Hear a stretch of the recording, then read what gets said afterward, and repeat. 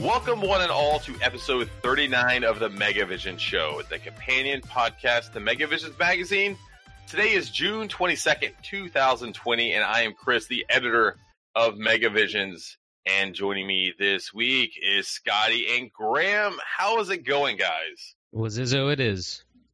Hey. Man, we are there's so much stuff going on in the world of games.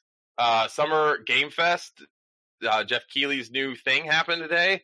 I'll tell you what, like, I can't keep up with all of the different I don't even know what you call them, like digital game reveal showcases. Is that a good term for it? Attempts at E3 replacements. Right, yeah. I don't know who did it or who tweeted it, but I saw a tweet yesterday and I thought it was hilarious. But it was like, it said something to the effect of it. I'm not going to get it right because I don't have it right in front of me. But he said something like, for all those people who question whether we needed an E3, we definitely need an E3 because just for the organization. It's as much like I think it's cool what they're doing, and I actually really like the Game Fest today. But it's just so disjointed. It's like, I mean, imagine if you're a developer, like which show do you pick? You know, like which show means more than the others, and all these other things. Like, it's just so disjointed. It's E3 is this one event that can bring the entire industry together. Everyone shows their stuff during this whole time. And I just think it makes sense. I agree with what that person said. I think E3 deserves to stay around, and I think we do need it. Whether it's going to stay in the form that it has over the past decade or so, or whether it needs to continue to evolve, I definitely agree that it should continue to evolve. But I think that the industry needs something like E3. It's interesting you say that, because I've seen plenty of posts of people saying the exact opposite. Like, look at all of this. This is proof that we don't need E3 ever again. So rest in peace, E3.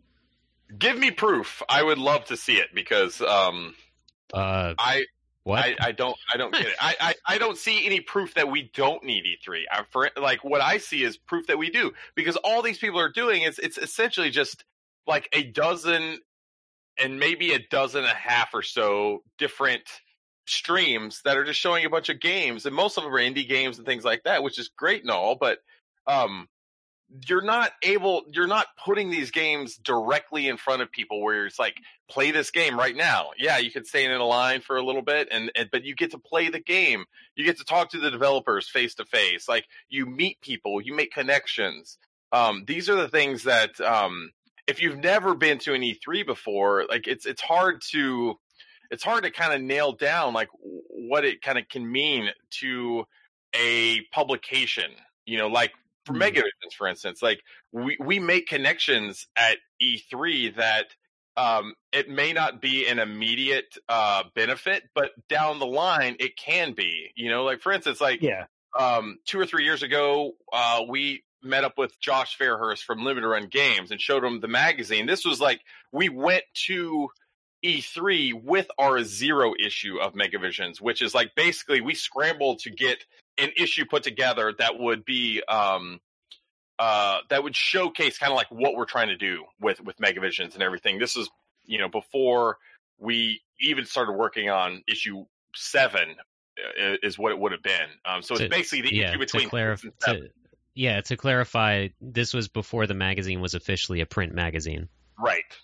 And so this was kind of our big time where we're like, let's go. We're going to take this to E3. We're going to show it in front of people, get feedback, try to make connections, that sort of thing. And also, you know, by the way, we're going to be covering games and picking up stories and things like that for coverage on the website and in the magazine. So we got to meet up with Josh Fairhurst and a number of other people, and we showed it that. But we made that connection, and it wasn't until like I think issue 7 or 8 maybe, but we ended up getting an interview with Josh for a feature that I wrote about the future of kind of like the limited run game industry, I guess you could say, of like, you know, there's all these different limited run game companies or publishers out there. Like, where's the future going with this kind of like sub industry within the game industry?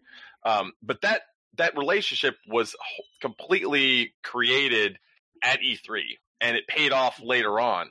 And I can't tell you like how many more stories there are. There's probably countless stories of other indie developers, even just like maybe out of work developers that just go to E3. They're looking to latch on and get work somewhere.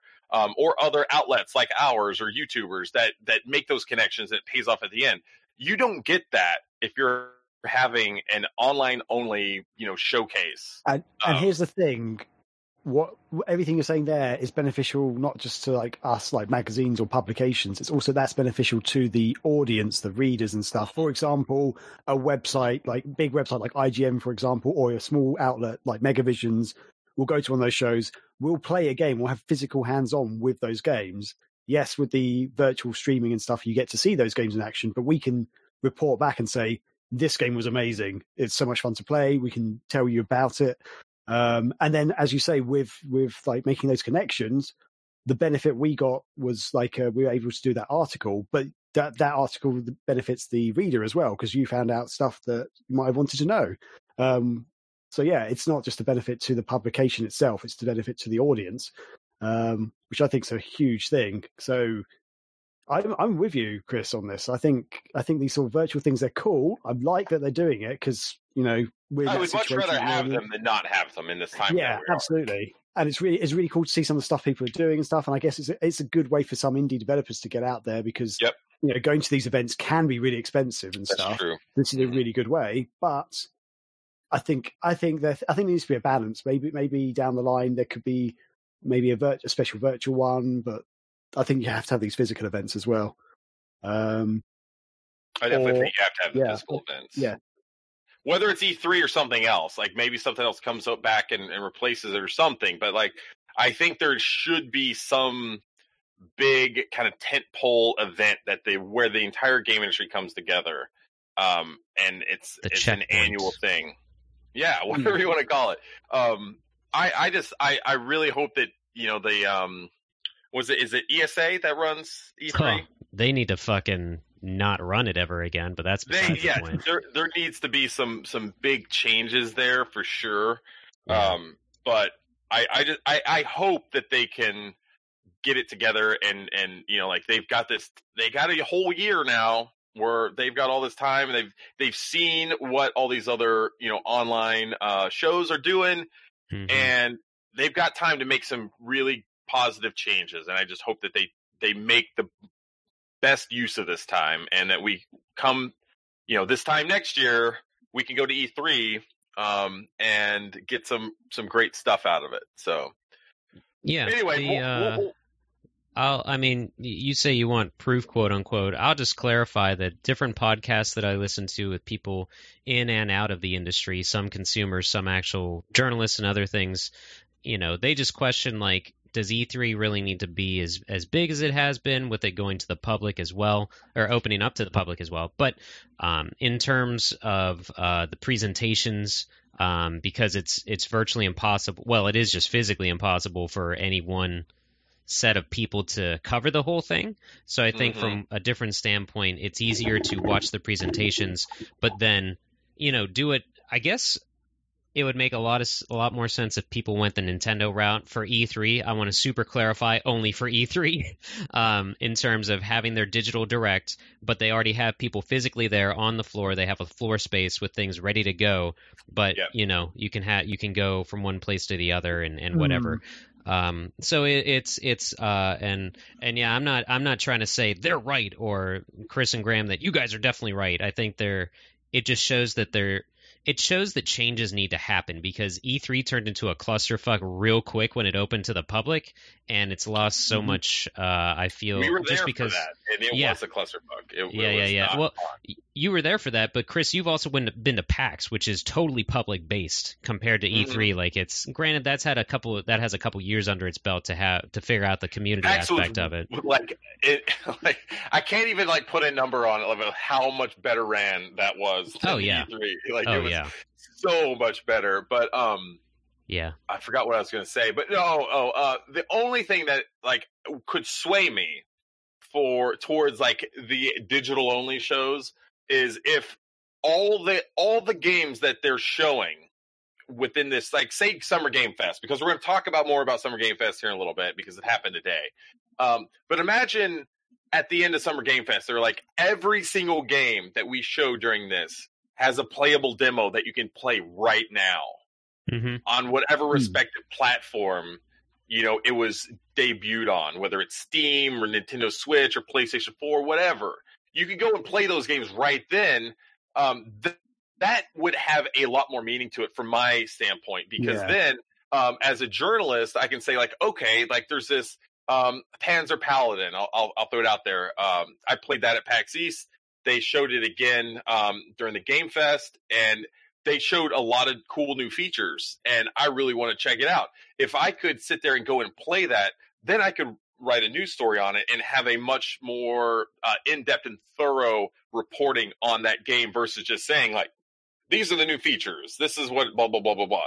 It's like the standard thing that everyone else is going to write. That's what's missing out of these digital-only things. Like, you're not getting that personal, kind of critique or experience that you get out of E3 by actually, like, feeling and playing these games firsthand. You're only seeing what everyone else is seeing, and at that point, like, what's the value if everyone else is seeing the same thing? You know, what do you really have to say that no one else, the other guy, doesn't already can say? You know, but the memes. Oh man, yeah. So that'd be an interesting way of doing it. I think, even if it was like a timed demo, like you only have 24 hours to play these games, so you have to choose which games you want to play. But you watch the stream and you say, "Oh, these 5 games are great. I'm going to test these out, write about them." And then it also eliminates the whole CGI only, like, trailer or demo that I just absolutely despise 99% of the time during, you know, E3 or reveal trailers and things like that. Like, oh, so you mean the Series X reveal? What's that? So you mean the Series X reveal that we saw recently? Heyo! I'm just saying, like, if you're going to reveal a game, show me gameplay. Hang on a minute. That was actually gameplay footage for the Xbox Series X. With the wall dick. The wall penis. Wait, which game? The phallus? I'm talking about the wall penis and all those other things. Okay, there's like maybe one or two games, but most of the games were actually running gameplay from my memory. I'm pretty sure. I don't remember that. But, anyway, that's kind of beside the point. But I get your point, though. I do get your point. It's kind of. I think for some games, if they're really early on, yes, it's good to show that tease. But yeah, sometimes you go, come on, we need to actually see something.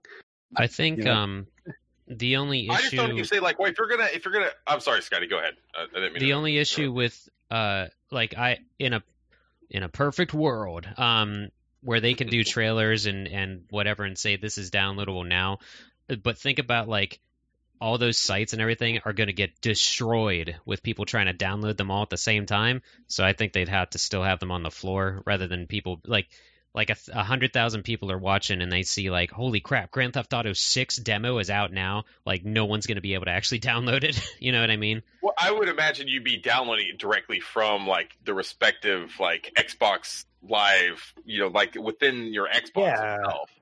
You wouldn't be downloading a demo from, like, Megavisions.com or whatever. Yeah, so like when Grand Theft Auto releases on Xbox, you can get the digital version day one. You know, a million people might download it on day one. You don't see any, you know, lag actually downloading normally, as far as I'm aware. Yeah. So it can be like that. You're downloading from Xbox Live or PlayStation Network or Switch Store, whatever they call that thing. What do they call that thing? Yeah. eShop. Yeah. Okay. eShop. Well, I'll just remind you of one thing. Phantasy Star Online 2 outside of Japan launched recently. No one could play. That was during the beta. Yeah. And that was a cluster. Oh god, yeah. Oh jeez. Yeah. Isn't that a problem because it was because it's an online? That's like an online game. Yeah. What? And that's an online game that works a bit different. Sorry. Because that's an online game that's actually massive multiplayer MMO online game. People were actually playing online. It wasn't them downloading the game that was a problem. Because I downloaded the game easily. Yeah, that's true. They couldn't get into servers. So they allow you to pre-install it like days ahead. And so that's a smart thing too, because it lessens the burden on the servers because people aren't mass downloading it at one time. You can pre-install it over like a week or two and it just doesn't, activate, I guess, or unlock. Yeah, imagine that. In the week running up to Game Fest or whatever it is, they go, okay, these are some of the games that are going to be available to download. You can try and download them now or something. And then you see it and you go, now they're free to play, like for these demos, go. And they're already on your computer. I don't know. Riddle me this, then why did the Sega Saturn fail if it was available immediately? No, I'm just kidding. I'm just being an asshole now. We're never going to get into the podcast. We haven't even started the podcast, ladies and gentlemen. This is what happens when we disagree. Wow, okay. Yep. Respectfully, we all are having our own opinions. We're all right. Yeah, we're all right, and the internet is wrong, is what we're saying. Mm-hmm. Okay.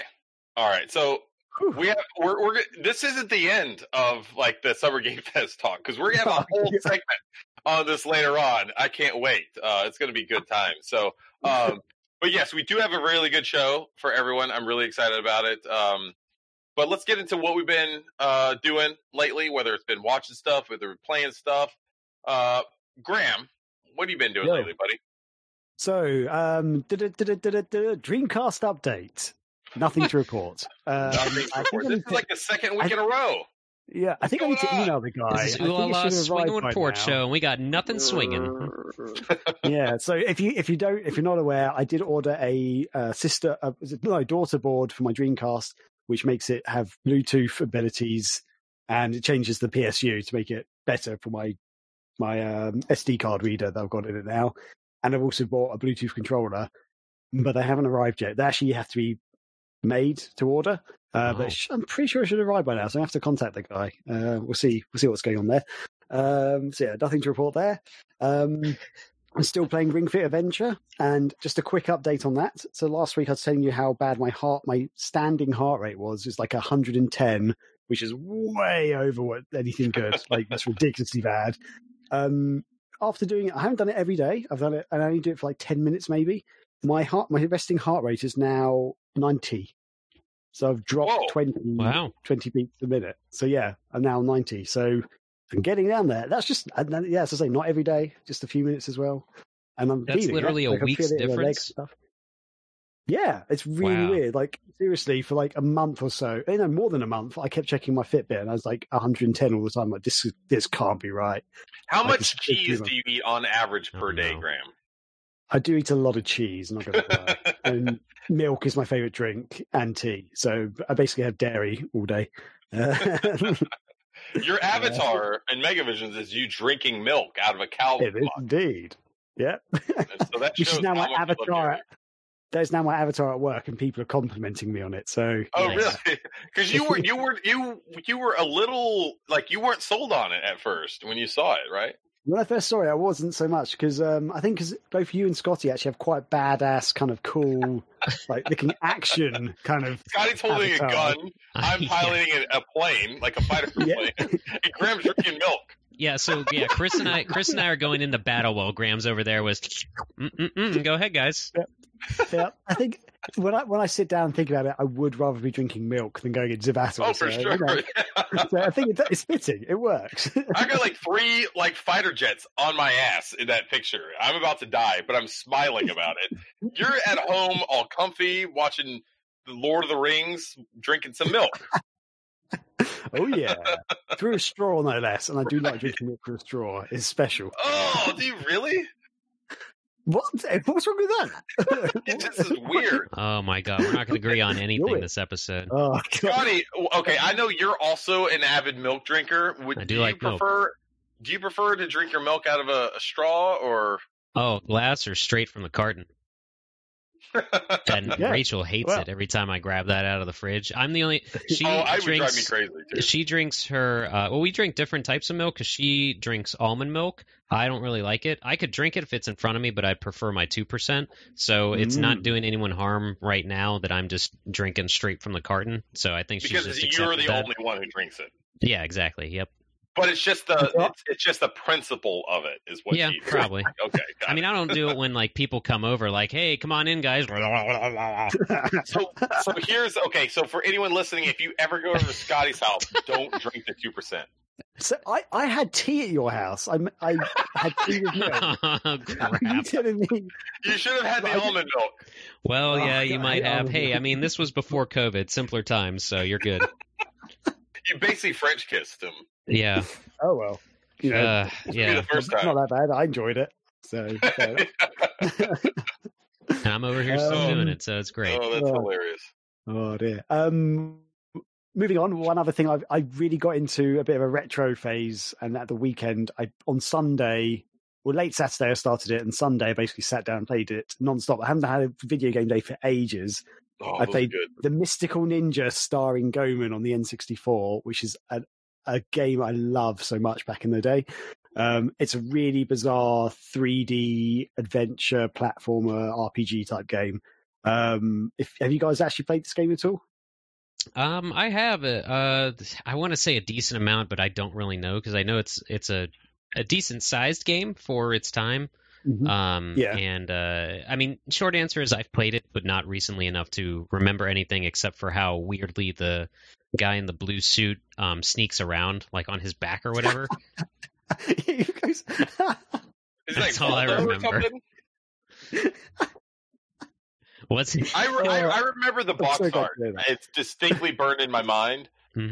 But I've never played the game because I hate all things N64, which is well documented. You're a terrible person. It's says the guy who drinks milk from a straw. The actual gameplay is like a classic 3D adventure kind of game, like a Zelda game maybe, if you want to put it that way. Like you're running around in big environments, you're hitting bad guys, you've got some different weapons you can use, but you can change into different characters. And they're kind of normal, I guess, although one is a tiny little robot guy. It's set in medieval Japan, yet it's got a flying space saucer, which everyone thinks looks like a peach. It looks nothing like a peach. It's got a giant dancing... It just looks like a giant spaceship with a slightly orangey pinky bit on it. But everyone's like, it's a giant flying peach. I'm like, it looks nothing like a peach. It's got a giant mech robot thing that you kill some bosses in, like kind of like Power Rangers style. But that robot is sentient and actually a famous actor in America or something. But he comes to randomly help you occasionally, and he sings a song every time you get into him. It's brilliant. I love it. I'm not going to be able to do it because it's singing Japanese, but it's so catchy and so good. And yeah, it's just really... Oh, and the main story is like these aliens have come down basically to turn Japan into a giant dancing stage. And like they're really into musicals and stuff. It's just like, the weirdest.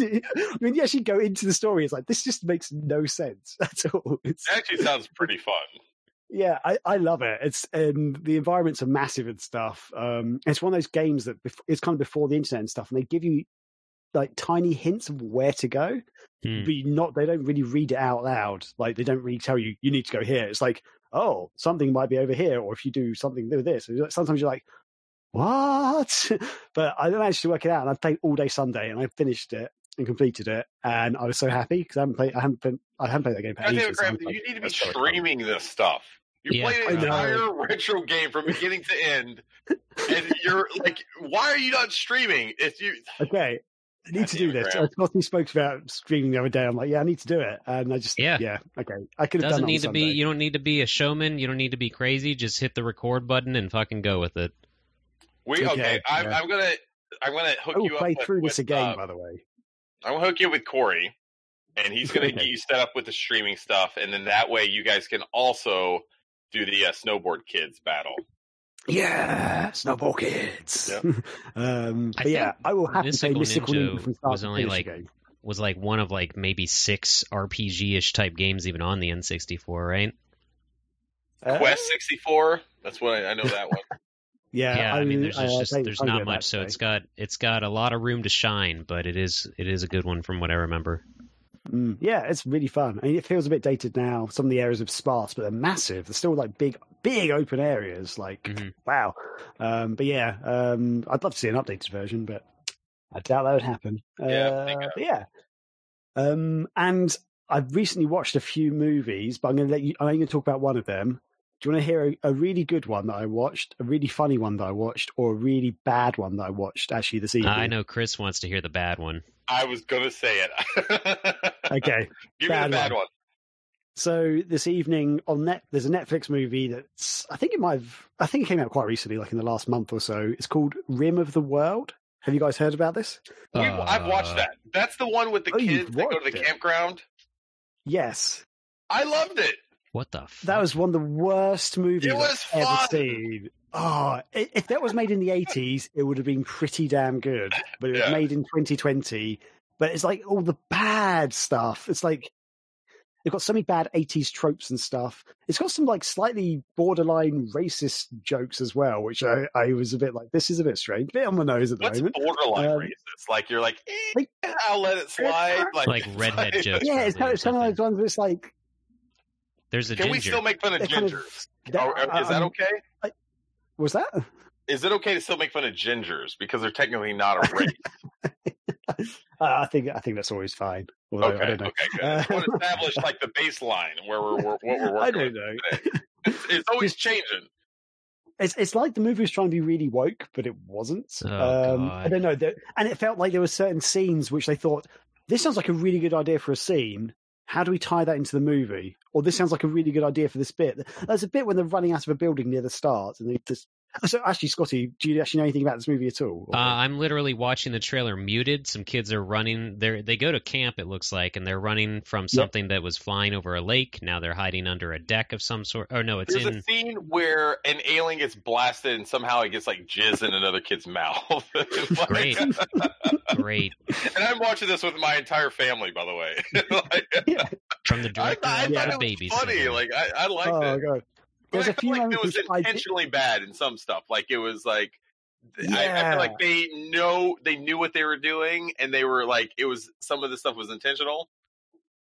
Yeah, some stuff I did think was intentional, but at the same time, some of it just felt so bad. I was kind of thinking there must be a twist in this. It's like a dream, or his mum's telling him a story or something, because it just seems so stupid at times. I'm like, this just doesn't seem looks right. like it has no identity of its own. I'm seeing a scene that looks like T2. It mostly looks like Stranger Things. Then suddenly they're in a city that looks like Transformers. Like it has no actual identity of itself. Yeah, it looks like it's like merged loads of movies together. And there's a bit near the start. And this is literally Jurassic Park now. Sorry. In the kitchen. There's a scene that's almost identical to Jurassic Park. I think someone told me about that scene now that I see that. It might have even been you, Graham. Well, I literally just watched it before. In another life. The show, so it probably wasn't me, because I literally just watched it. Okay, maybe another life. But there's a bit at the start where they so there's one of my points was there's a bit near the start where they're getting chased by the alien thing, and there's four of them. They run out of the building, and then two of them stop for no reason and then hide underneath the decking outside the building. I'm like, I don't understand. The others just ran off. Where they hide under the outhouse and they get shit on by someone? Yeah. So the two of them run to the outhouse. The other two just randomly stop right by the door, like just up the steps. And goes, let's go under here, sort of thing. It was like, I don't understand. Why didn't you just run with the rest of them? Was it they have to go under the outhouse, or they jump into it and they're like in like kind of like a whole vat of like shit? I can't remember if they're in that or if they are in there and then someone sits down and then someone basically they have to climb into the outhouse bit to hide further from the alien thing that's coming towards them. And then there's a guy who happened to be asleep because he's drunk and wakes up and just starts pissing on them. So the golden shower scene on Miners is what you're saying. Basically, fantastic, yes. great. Yeah. R. Kelly's favorite movie. Oh God, dude. And there's another scene in the shopping mall where it's like a kind of weird dance, like 80s vibe scene where they're kind of doing a montage wearing clothes and stuff. And I was like, if this was in another movie, this might have worked, but it just doesn't make sense right now. It just, it's like they took loads of ideas from other movies, as you say, Scotty, other ideas from lots of movies, put them together. I agree with you, Graham, that it is a bad movie, but I found it entertaining. I'll say that. Okay. Yeah. That's fine. I can appreciate that idea because there were a few scenes I did kind of chuckle at, and I watched the whole thing, but I was still waiting for some sort of epic twist to be like happen. Or, right. Yeah. I don't know.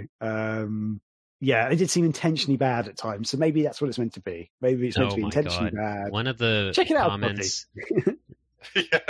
Yeah. But I think this movie doesn't look. It looks like they had a budget, and they went with that, and then they kind of. It's like the game over of big budget blockbusters, right, Chris? Mm-hmm. Game Over.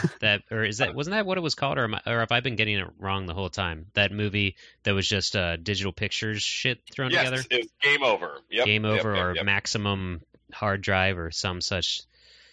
I'm getting depressed just talking about it. Let's move on. Yeah, we need to watch it again. That's what no, we don't. Nope, never. Yeah, but yeah. Oh man. Anyway, so yes, so that's what I've been doing. Yeah, and maybe next week I'll tell you about the other movies, but we'll see. Stay tuned. Sweet. Scotty, over to you, buddy. Yeah, I played jack crap aside from what I streamed on Wednesday. I decided to kick off my gimmicky idea of Knuckles Adventure, which is going to be a journey through Sonic games playing only as Knuckles. Because Knuckles is my favorite Sonic character. So I actually found a hack that Stealth created. Stealth is I'm trying to actually think what else he's done off the top of my head. So he's done he's a notable hacker in the Sonic fan base. Did he help on? Is that Christian Whitehead? I feel like Christian Whitehead is Stealth, or is it one of the same? I'm gonna. Oh shit! You look that up, and I will continue talking about what happened. So anyway, Stealth basically made a hacked version of Sonic 1 where you could play as Knuckles the Echidna. So I played through that. And it was surprisingly quick because Knuckles is basically cheat mode in that. What's up? Sorry, Christian Whitehead is Taxman. Stealth was the other guy who helped out. So yeah, okay. Christian Whitehead is Taxman. So Stealth was the other guy, yeah. Cool. But yeah, this was done well because you can climb up just about every wall that you probably shouldn't be able to and literally skip the entire first act of Marble Garden. Not Marble Garden. Or wait, is it Marble Garden? God, I just played it and I don't remember. Because there's a Marble Garden in Sonic 3.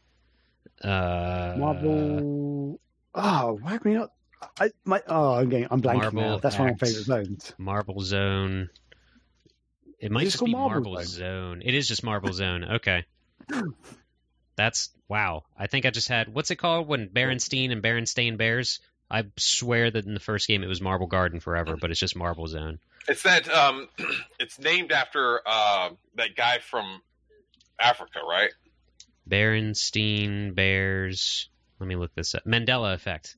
Yes. Yeah. Great chat. So I loved him.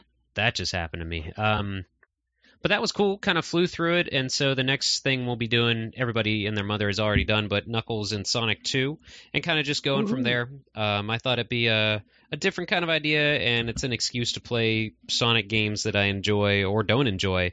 Because I'm debating on actually doing a playthrough of Sonic Shuffle. Yeah, I guess I just hate myself. Yes, I love Sonic Shuffle. It's so bad. Sonic Shuffle, okay, well, Chris might be the equivalent of Dan Reichert on Giant Bomb, where they play through all the Mario Party games. Like, he legitimately loves it and thinks that there is a actual skill involved, and everyone else, it's just the bane of their existence as they're playing. I genuinely had a lot of fun with Sonic Shuffle when it came out. It's such a load of garbage.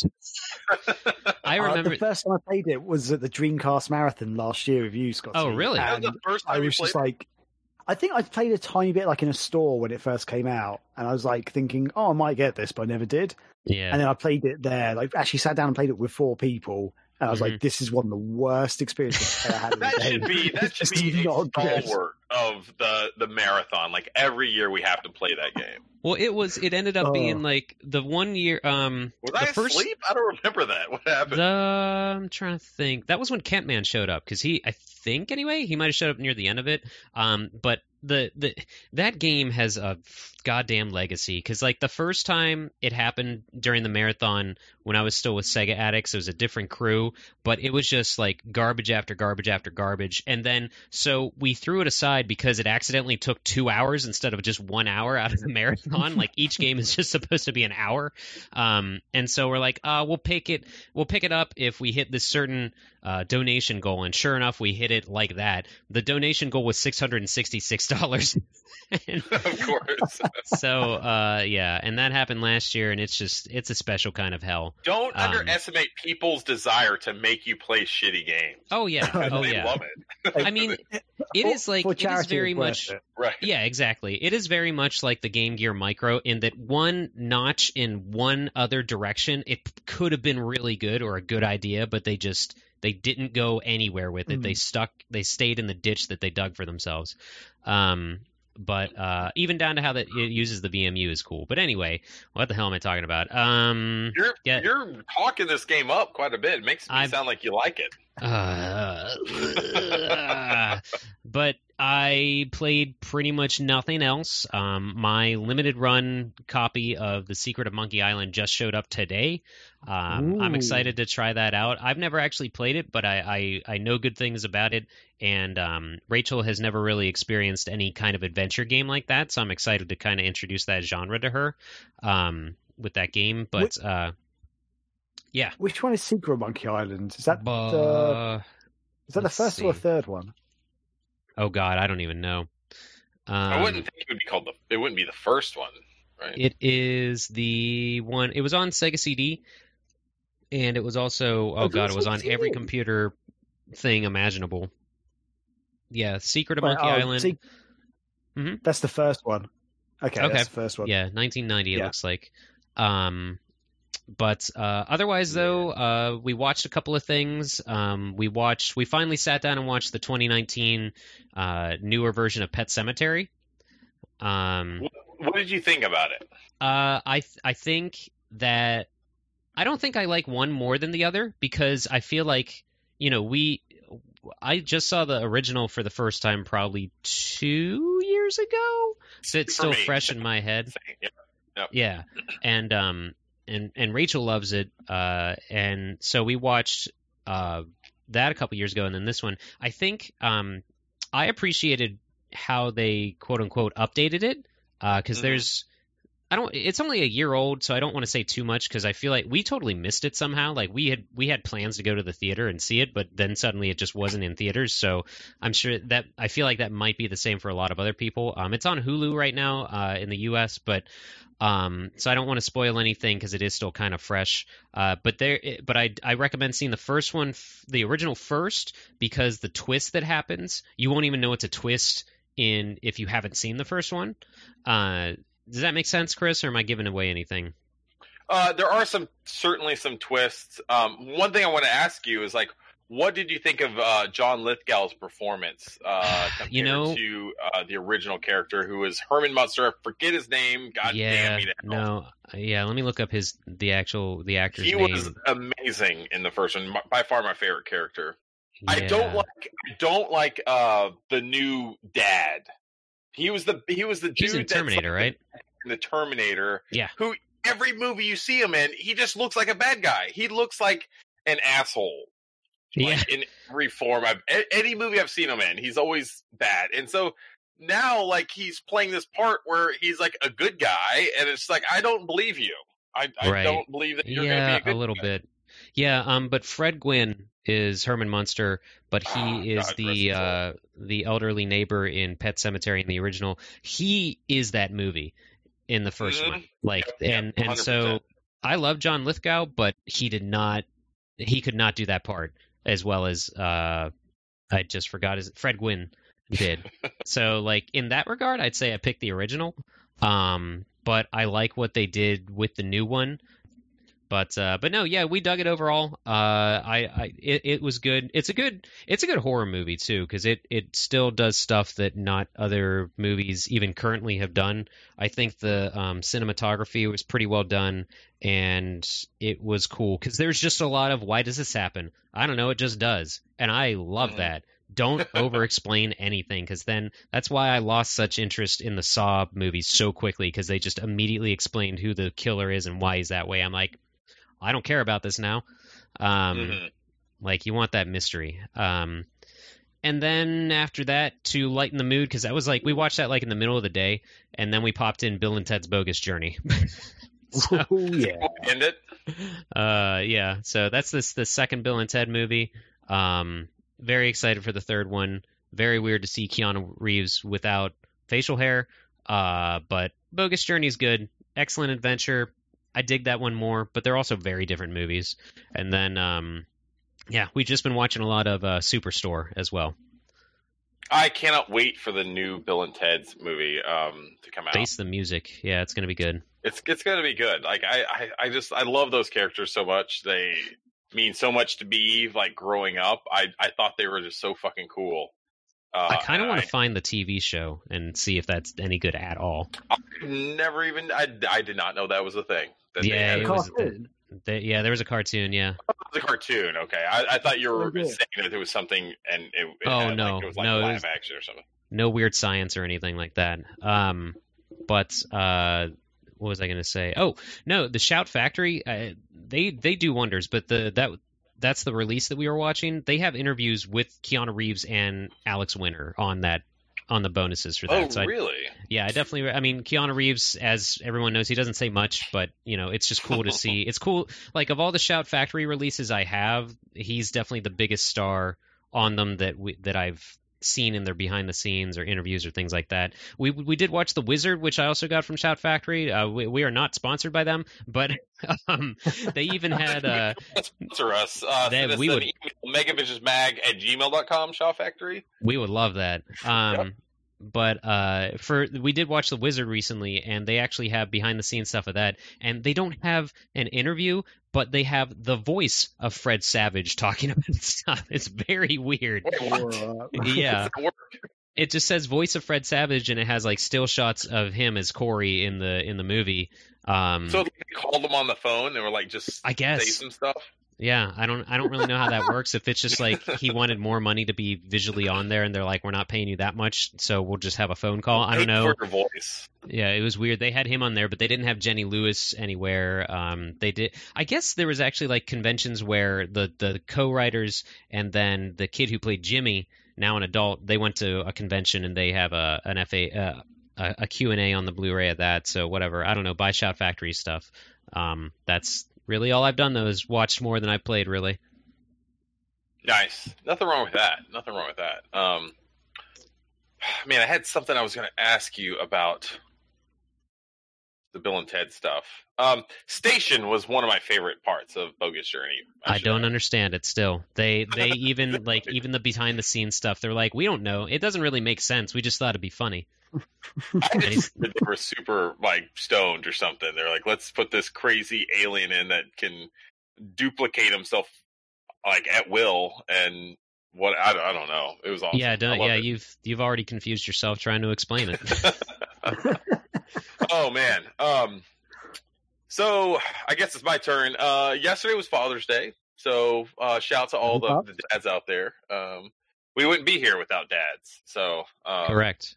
We need them in our lives. But for me, I had a really good day. The family and I went out to Long Beach Island, which is a beach here in South Jersey. We had a good time. I will add, I hate beaches. I do not like to go to them. I hate the sand. I'm in firmly in Anakin's corner on that. The sand sucks. And I've also lived in Guam for 3 years, which the entire island is basically sand. I hate the beach, but my family, it's like this is my own personal hell in a way. My family loves the beach. Jamie, all of my kids, they would live there, and here I am. I just despise it. So when I go to the beach, I hate the sun. I hate getting hot. I burn. And Graham, you could relate to getting sunburned with your pasty skin. Yes. Yeah, so easily. Yeah, I am Scottish. I do not tan. I just burn, and then I'm slightly less white. Can we start calling you Scottish Mo? It doesn't really flow as well, but sure. For what it's worth, I did live on a Scott Lane at one point too. Oh God, this is too much. It's too meta. Yep. And so, but I because Jamie was like, you know what? Let's just do whatever you want to do today. It's your day. And you're like, all right, pack up. We're leaving. We're getting away from the beach. If it's really my day, it's going to be sit around the house and drink beer all day and watch horror movies. Right. I knew that wasn't going to make for a fun day. So I was like, you know what? Let's do something that I know the family's going to love. Let's go to the beach. And they had an absolute blast. I will say I love watching my kids have fun, and that was a really good time. And then we went to this like really good Mexican restaurant, like right on the beach out there. If you guys ever come this way again, Graham and Scotty, I'll have to take you guys out. Probably not LBI because it doesn't have a boardwalk out there. It's basically just a beach. It's nice because it's not as packed. Like we usually go with like Seaside Heights is a good. That sounds like a Sonic Zone. Like what you imagine is like Jersey Shore and that whole stuff. Like okay. There. You have phased out for a second after you said Seaside Heights, and I mentioned that it sounds like a Sonic Zone.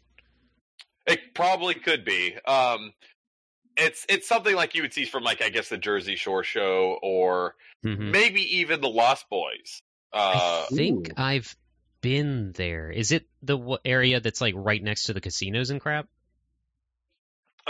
Atlantic City is usually where like no, that's casinos. where I've been. Yep, never mind.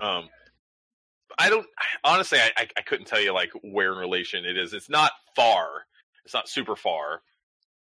Probably maybe 30 minutes tops between those places. I would imagine it's not a great distance. But anyway, it was a lot of fun. I've also been. I'm interested in, and I've been talking to my wife about this, is like starting to make my own beef jerky because I do have a smoker.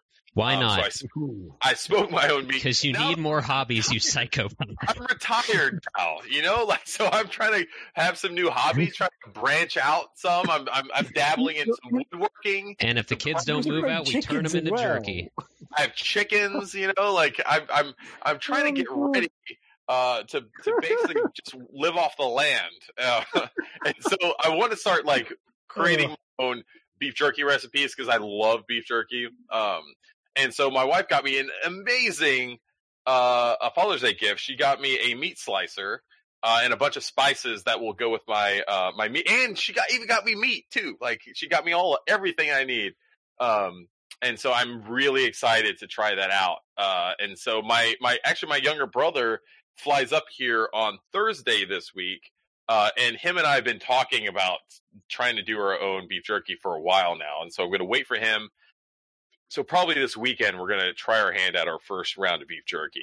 So in the next issue, Patreons, you'll be very happy to have not a demo disc, but a demo jerky.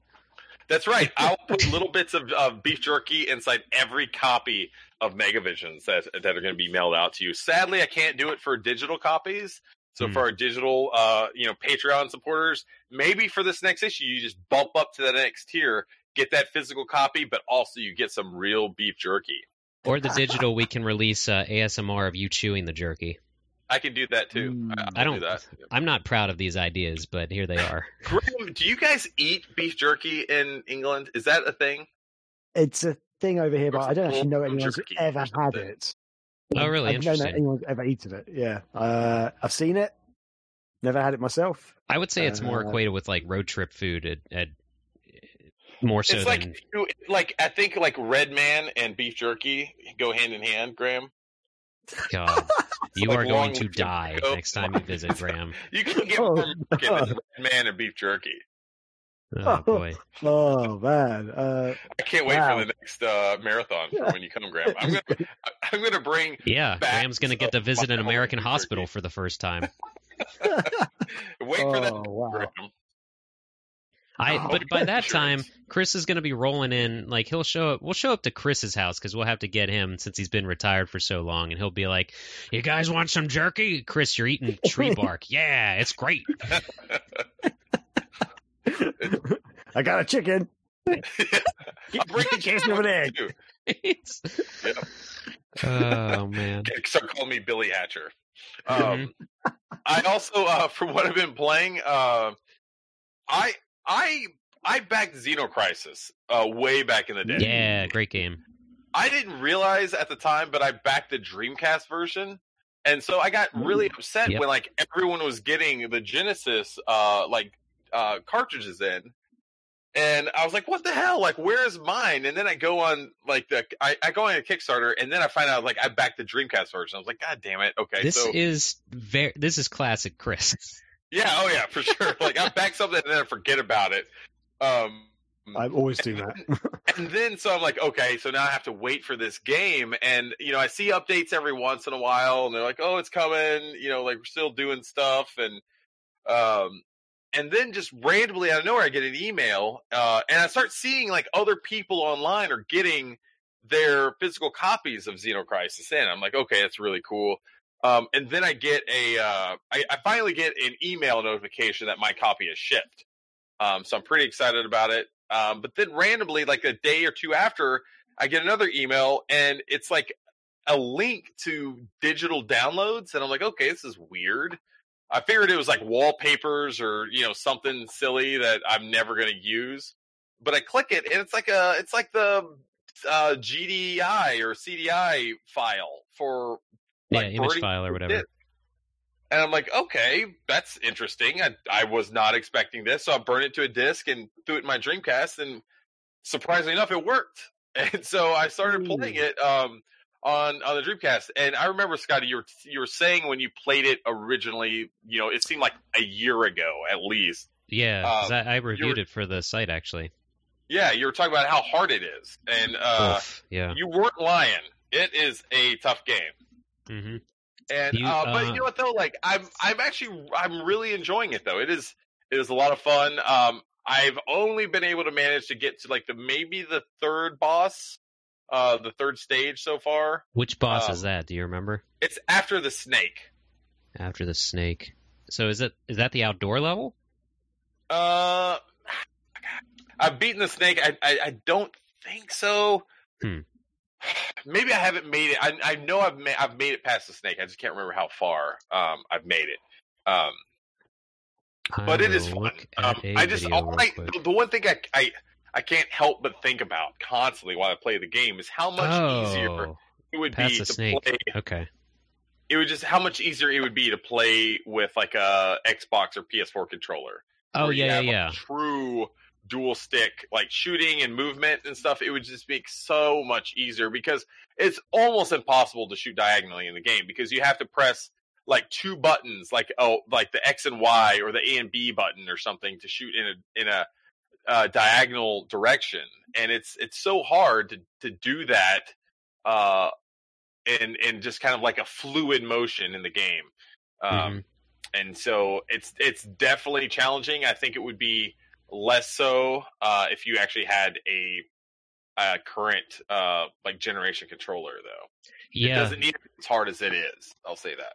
The difficulty is like greatly ramped up by shitty controllers from back in the day. Right. Yeah. No, it's very, I mean, it's Smash TV, but it's not. You only have one stick, so to speak. I reviewed it on the Genesis, and that was fucking difficult.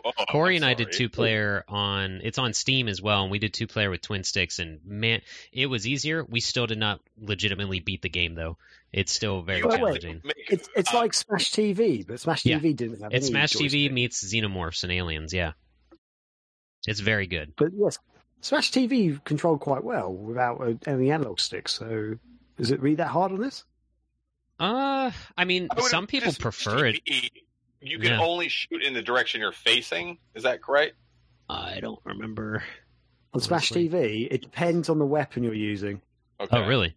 Some weapons you can like run and shoot in different directions and stuff. So yeah, depending on the weapon you had in your hand.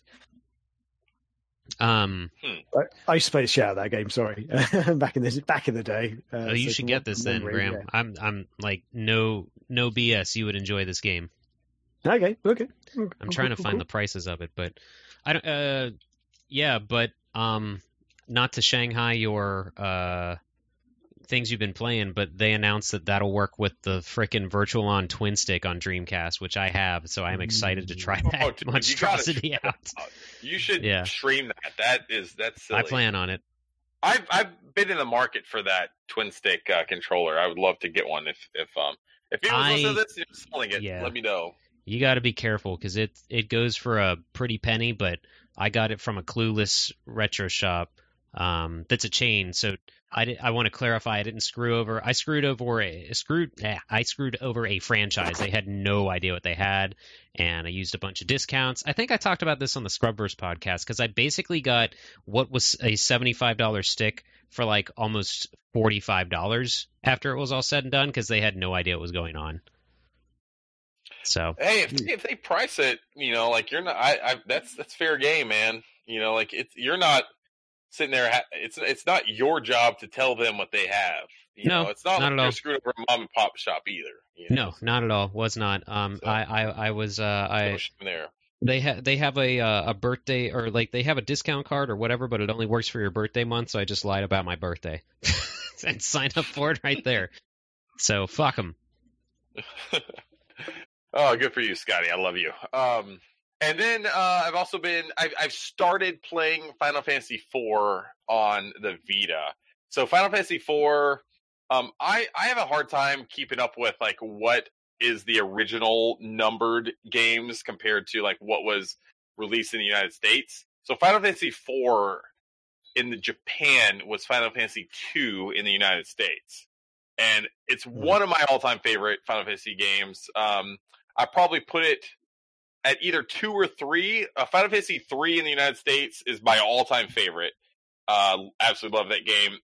And I go back and forth between Final Fantasy 4 and 7 as which of those are number 2. But anyway, I started... Elliot, my oldest son, has been playing Last of Us 2. And he's really enjoying it. He loves the Last of Us series. He's fully aware of all the controversy and everything else, but he just wants to play the game and enjoy it. He doesn't care about all that crap. Ooh, what is this controversy? We're not going to get into it. We'll talk about it later. It's not worth it, trust me. But anyway, but he's really enjoying it. He said there was this one moment in the game that like choked him up, and he started crying in the game. Wow. And I was like, oh, cool. And that got us talking about like the moments that we've actually cried in a video game. Mm-hmm. And there's been very few times, and I can only distinctly remember 2 times in my life where a video game has actually made me cry. One was the first Telltale Walking Dead video game. Towards the end, that sent me in. I was like ugly crying in that. Like that tore me up. I loved that game. And the second one was Final Fantasy IV. On the Super Nintendo. Specifically the scene, there's these 2 mage characters, twins named Palom and Porum. And there's a scene where they're all walking in this like castle in this one corridor, and I guess like the main bad guy sends a spell where the walls start closing in on the party and they're about to all die. And Palom and Porum are fucking awesome. They're the coolest. I love them. They're so badass. They're these like cute little kids, but they're badass mages in their own right.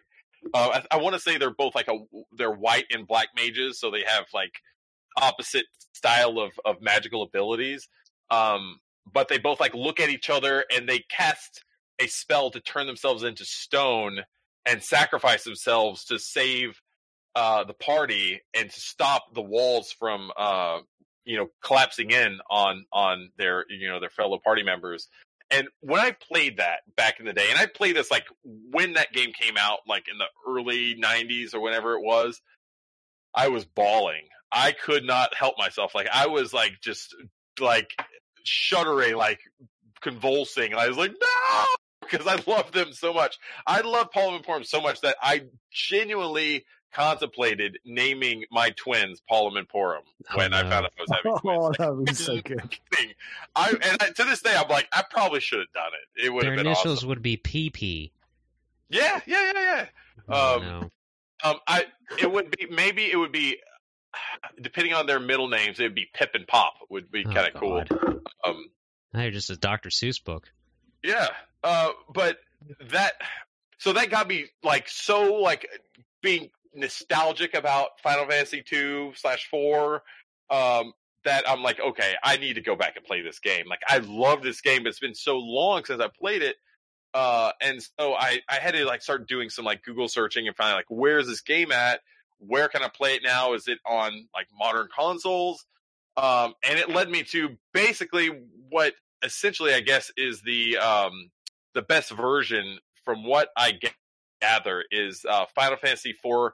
I think it's like complete on the Vita, but it's also playable on the PlayStation, or I'm sorry, it was on the PSP originally, but it's playable on the Vita. Okay. So crazy enough, I go and and this goes back to just me being completely oblivious to the shit that I buy in my life. Mm-hmm. I go and charge my Vita, boot it up, go to the PlayStation Store, go to buy it, and I've already bought it.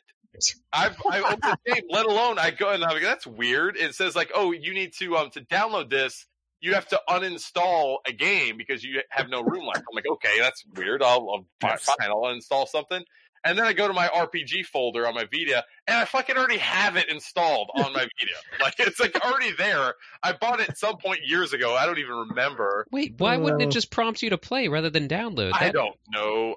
It's because it's Sony. Like, I guess. Yeah. Buy this game again. It wouldn't even be there at all. Like, it wouldn't even show. But wow. So, long story short, I'm currently starting Final Fantasy IV again, and I'm loving every minute of it. It's so awesome to see like Cecil and the Red Wings, like the music. It's so good. Like it's one of my all-time favorite games. God damn it! I'm gonna have to play it. I'll see if I can get my Vita out and see if it. I'm gonna have to event Sketch like to put this on the cover one of these days because it's such a good game. I'm just happy people are talking about the Vita. Yeah, dude, I love the Vita. But what's good about this version of the game, it's also voice acted. So there's voices. Oh, cool. Dude, this game has, other than Final Fantasy III, it has some of the best characters. Like I think I like the characters in 2 and 3 better than I like the characters in Final Fantasy VII. I think they just have more likable personalities. Like Tella is this like old kind of cantankerous mage that takes Paul Vinporum under his wings, and like he kind of like teaches them. And oh god, I'm gonna start crying now if I think too much about it. But like Tella gets so upset when Paul Vinporum turn themselves to stone because he says like it should have been him. You know, he should have done it. And okay, I can't talk about it anymore. I'm gonna start crying. I can't talk about it. Don't get me so emotional. I can't think of any games that have actually made me cry, but I might just be a stone-faced asshole. You are a son of a bitch.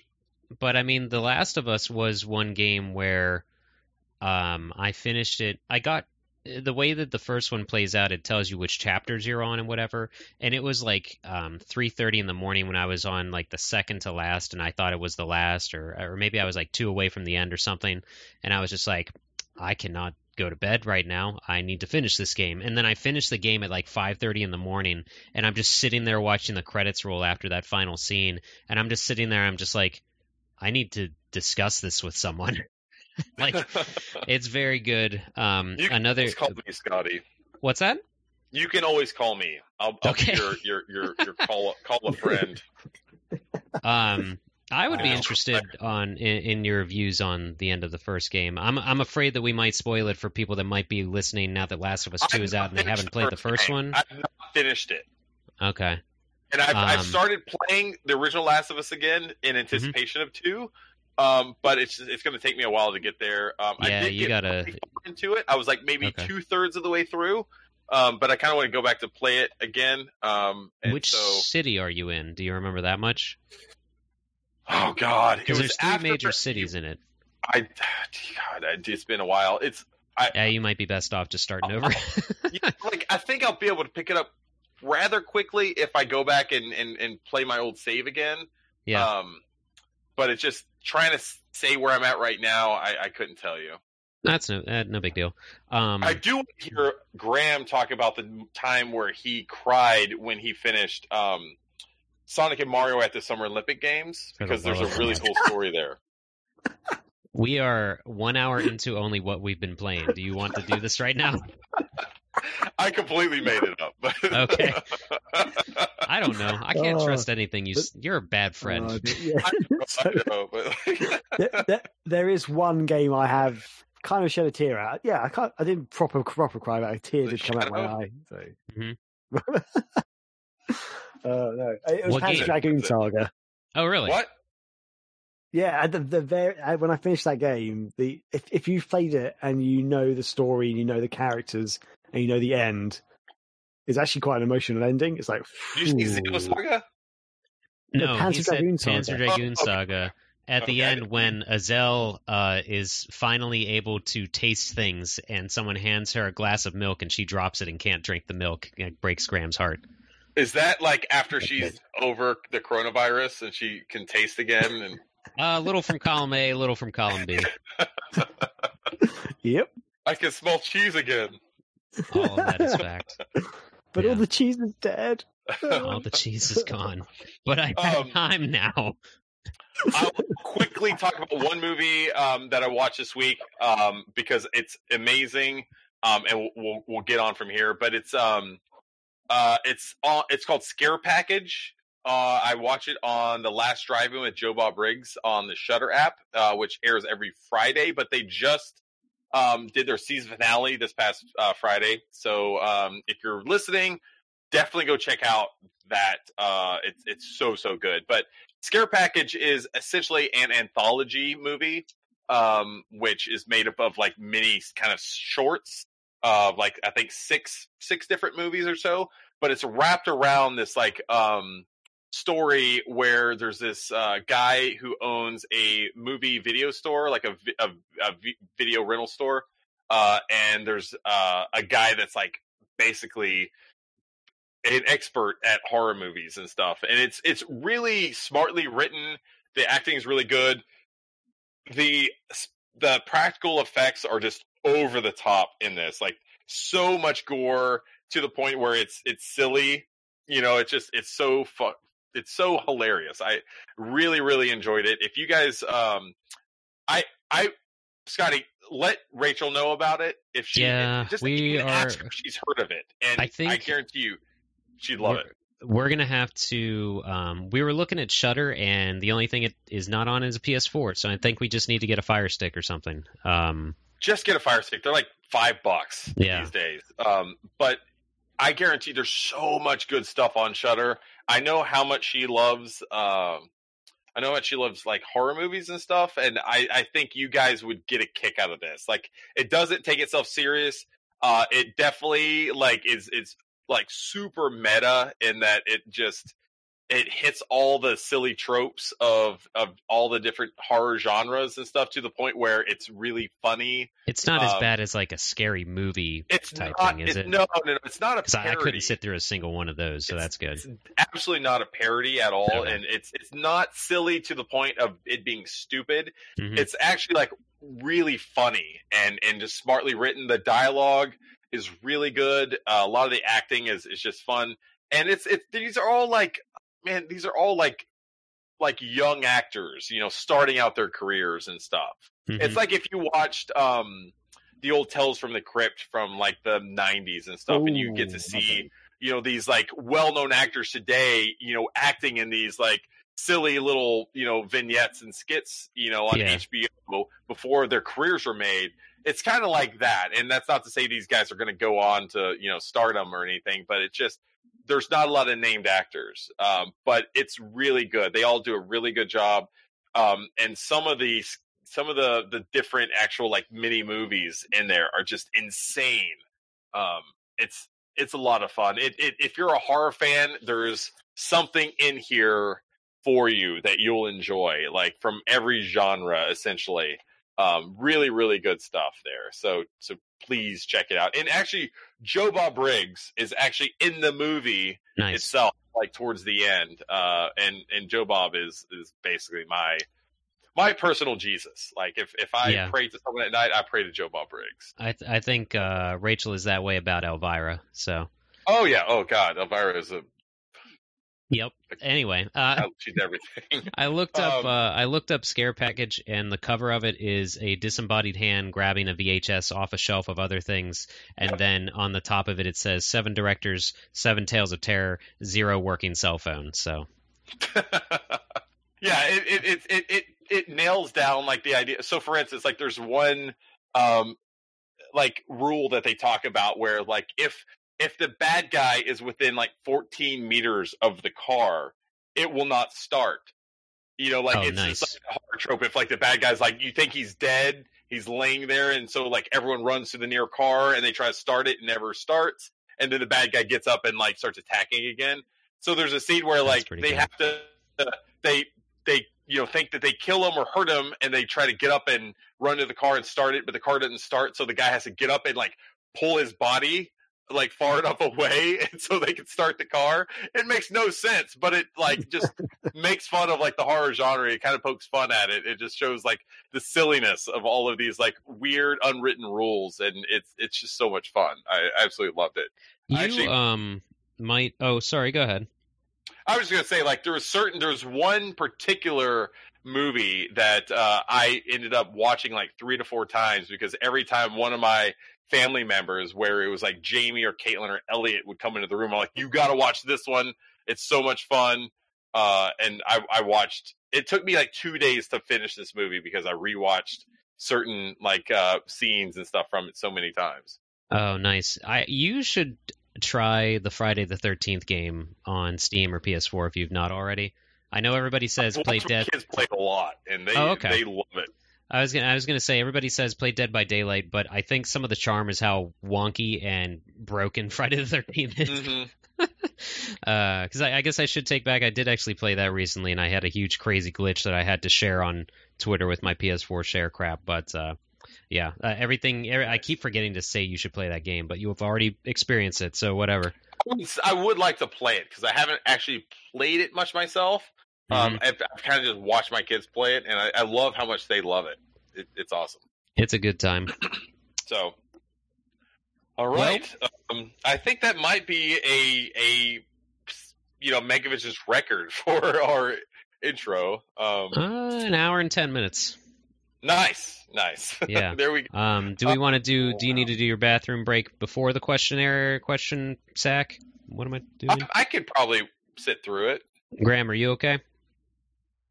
Sure. I'm good. Okay. He's got cheese. Yeah. He's fine. Yeah, cheese and milk. So zip, zoom.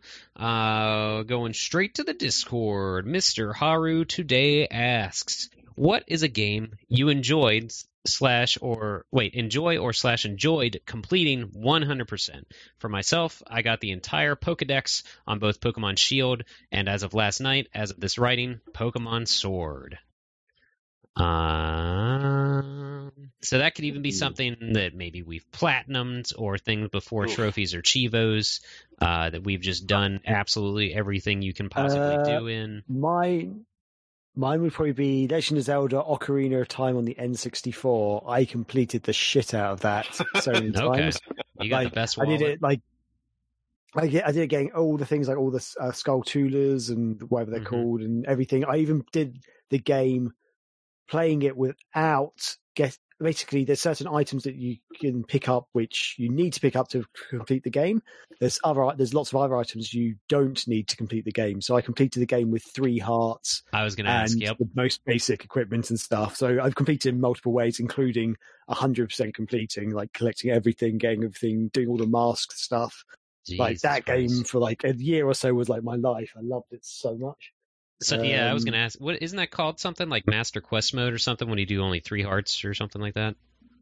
The Master Quest mode is actually an official mode that there was released for the 64DD as like an extra add-on, but then they put it into the GameCube version, and I think the 3DS version they updated it with that as well. So Master Quest version adds in some different boss battles and some slightly different areas as well.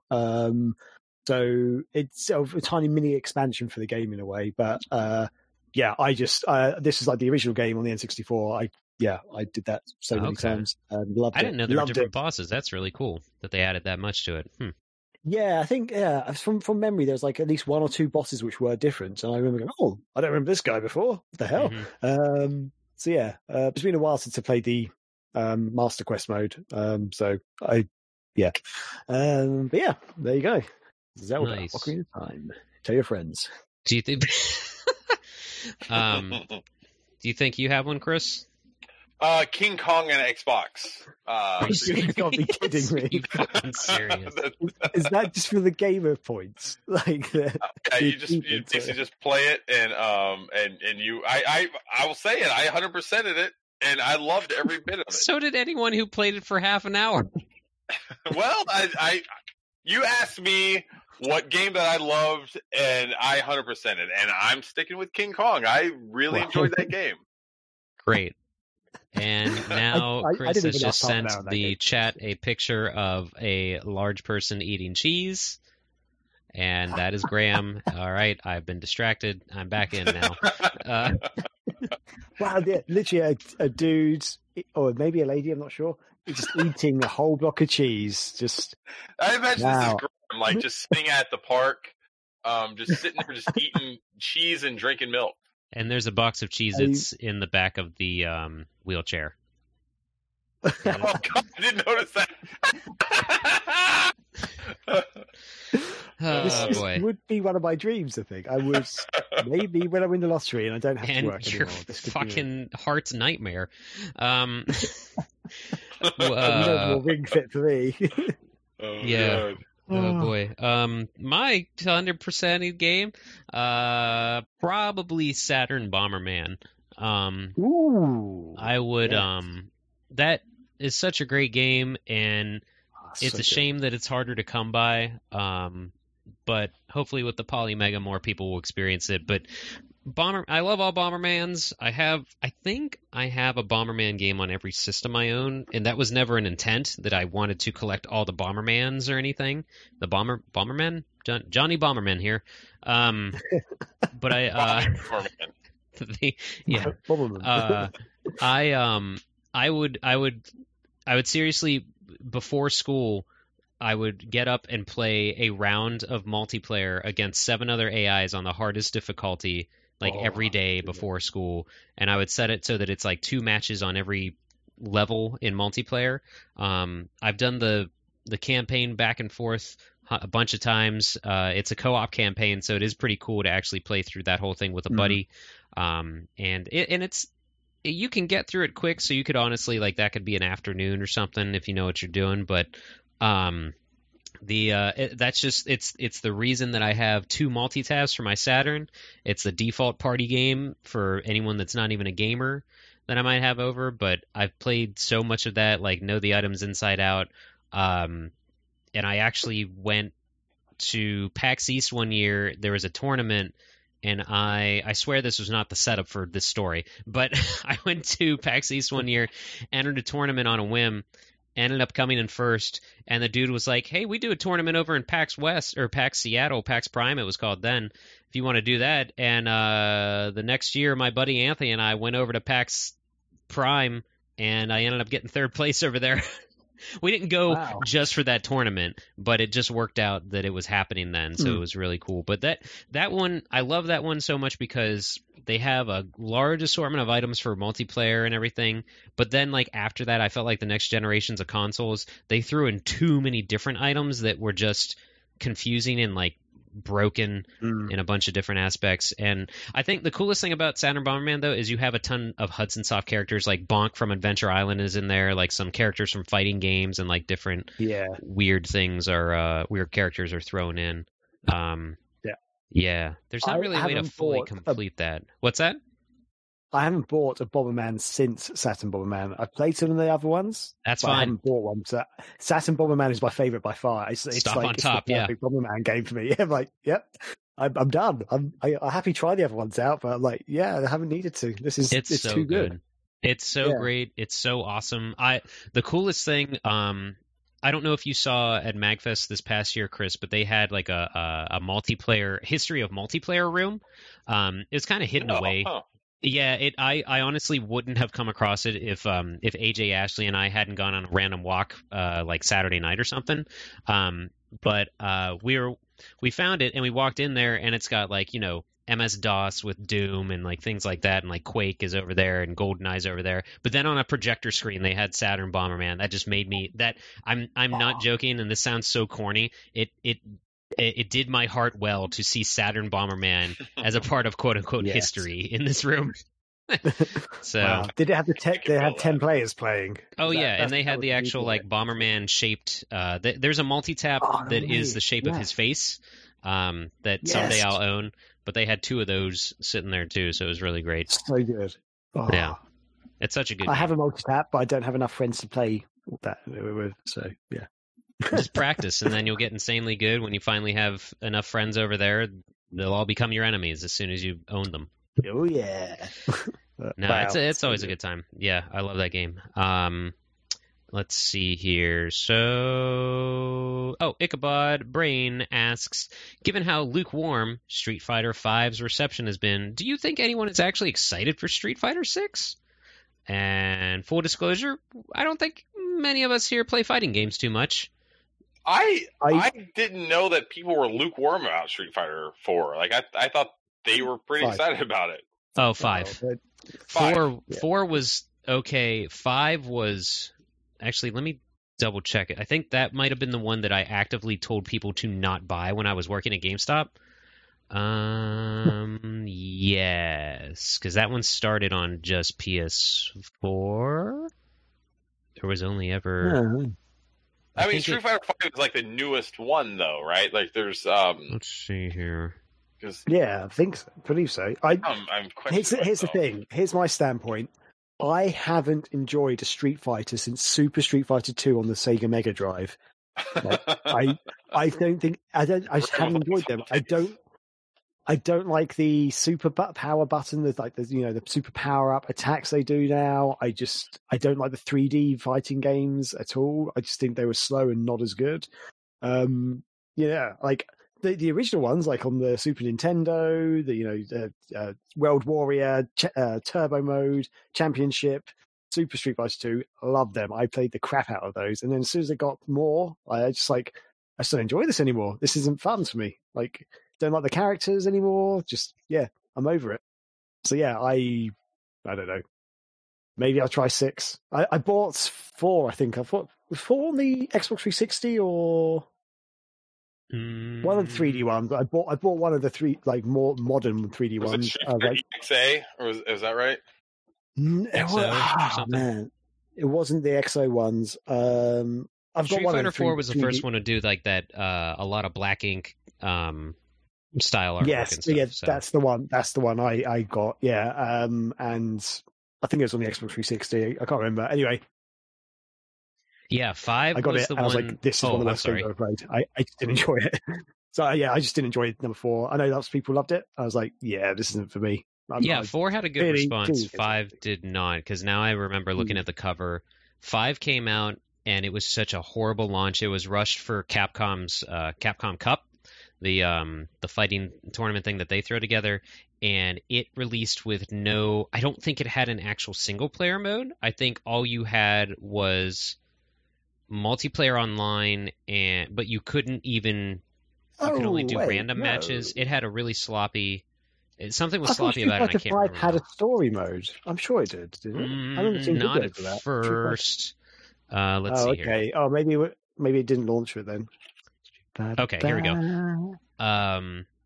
Yeah, it was rushed out the door. The Battle Lounge multiplayer lobbies can only host 2 players at a time, as opposed to the standard 8 when servers are stable enough. Blah blah blah blah. It did not have an arcade mode at first, so it didn't even have the basic mode in a fighting game. And this was after people were finding shit on. This was either after or this was around the time that people were basically hacking or unlocking and finding stuff on disc that Capcom was trying to sell as DLC, like on-disc DLC, that whole fiasco. Wow. So I was actively telling people at my store, do not get this game. Wait a month when the full version is out after they've actually added all the modes in it. It doesn't have an arcade mode. If you want to play online against one other person and wait in a lobby of just you and one other dude, go for it. Otherwise, pick up Project Cross Zone 2. I don't know. Wow. It was the first time I was like legitimately telling people to not buy a game because how much Capcom fucked up. And it was like doing a disservice to the fighting. That was when people were like, Capcom is single-handedly destroying the fighting community that they invented. Or not invented, but you know what I mean. Yeah. Right. And that's been my 2-minute Crapcom spiel. Can't wait for Resident Evil 8. Scotty's Crapcom hot takes. Wow. It's just... I think it's for Potty Break. That's right. My hot takes on Crapcom That's all I got. There is another question. There's a quick one, but you can think about it if you want to while you're peeing. Sure. Cernix asks, favorite meme of the PS5 announcement? Hey, mine's the Tower fan, because that's when I saw it, I was like, that looks like a Tower fan. I've seen memes from Tower fans into existence, right, Graham? I think I did. I wheeled that out of my brain. I was like, oh my god! And then go, nice. Yeah, that's my favorite. I think mine's Wally and what's her name? Eve. Eve, yeah. Yeah, Eva, Wally. Or I don't remember. but Eva. Okay. Eva. Yep, nope, that's enough of that. That's enough of that. What was that? Oh my Wally. God. No, don't like any of this. No. Is it Graham? Stop it! What are you doing? That's all that cheese does to you. That's an Wally impression. No, that's... I'm a curveball. I don't feel safe right now. We didn't even answer Ichabod's question, I just realized. He just said, do you think anyone is actually excited for Street Fighter 6? I'll say they're... Who, what? Yes, someone is excited about it. Someone is excited, but the general consensus is probably like, fix your shit, we'll go play Monster Hunter instead, Capcom. Mm-hmm. We'll play Mortal Kombat 12 when that comes out. Brown's going to play Wally on Xbox 360. Wally. He's going to get that. Okay, yep, time to go. We'll be back. God, you're so weird, Graham. That's all we got, though. Zipping it back up. Yep, get it out of here. Why don't you jump into the newsstand, buddy? Okay, breaking news, Mega Stand. We've already dropped the Telegram name. Oh yeah. Graham's Telegram. That's right. Yeah. No. I put Mega Newsstand in the thing, and no one said anything until right when I say it. You gotta help me, guys. Keeping it fresh. Yep. It's time for the Telegram. There we go. Anyway, yes. Breaking news. Jeff, I'm going to get his name wrong. I always get his name wrong. Jeff Keighley? Is that his name? Yeah, it's just Jeff. Yeah, you got it. Okay, good. Okay, for some reason, how would you say that? How would you pronounce this in England, Grant? We'd say.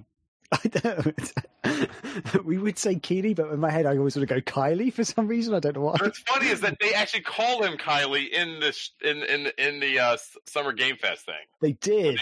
They did indeed. Nice. So Jeff Keely or Kylie, if you want to call him that, Summer Game Fest has showcased Crash Bandicoot 4, called "It's About Time." Yeah, subtitle, "It's About Time," and they showed the gameplay footage, which is awesome. And the fun thing about the Game Fest itself was that Alf, also known as Alien Lifeform, if you remember him, was their news correspondent. Brilliant, love it. I haven't seen Alf for a long time. I feel like we were due for a good Alfing.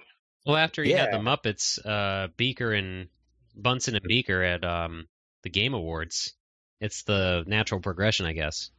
Mm-hmm. Yeah, I mean, I feel like Alf is 10 times better, but yeah, absolutely, big step up. So yeah, Activision announced Crash Bandicoot 4, which is a brand new entry to the Crash Bandicoot series, because we've had some remasters and stuff, and it's actually a sequel. I can never say this word. Canonical sequel.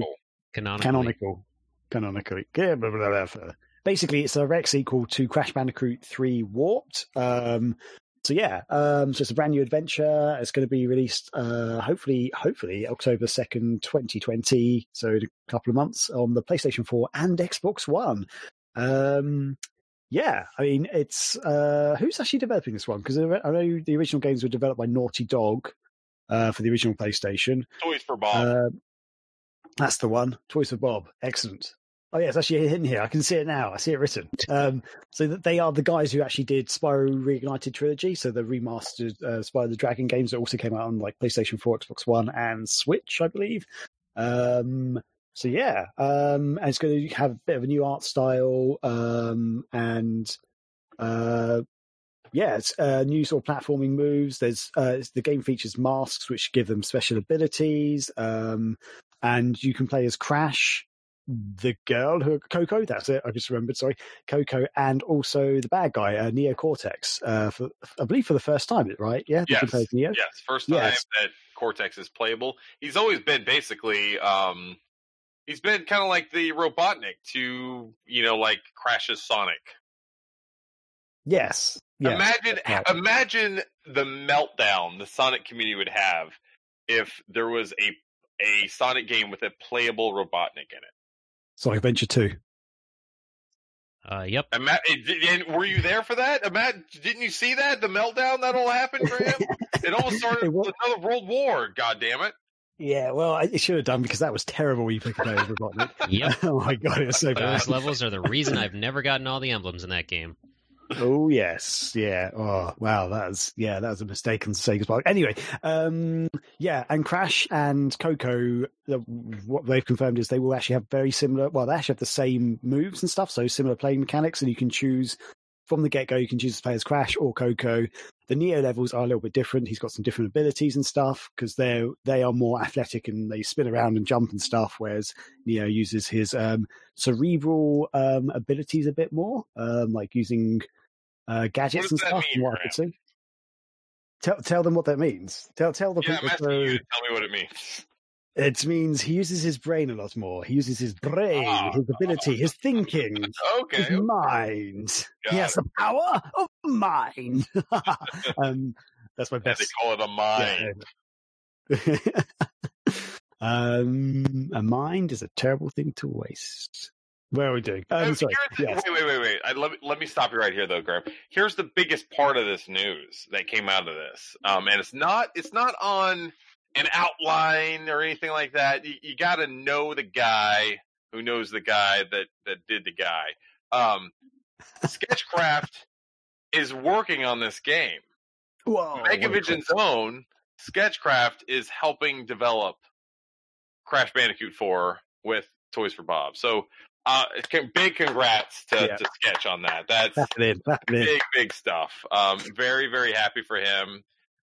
He's been slowly, over the past few years, he's been working more and more on the game industry side of things. He did the Spyro stuff.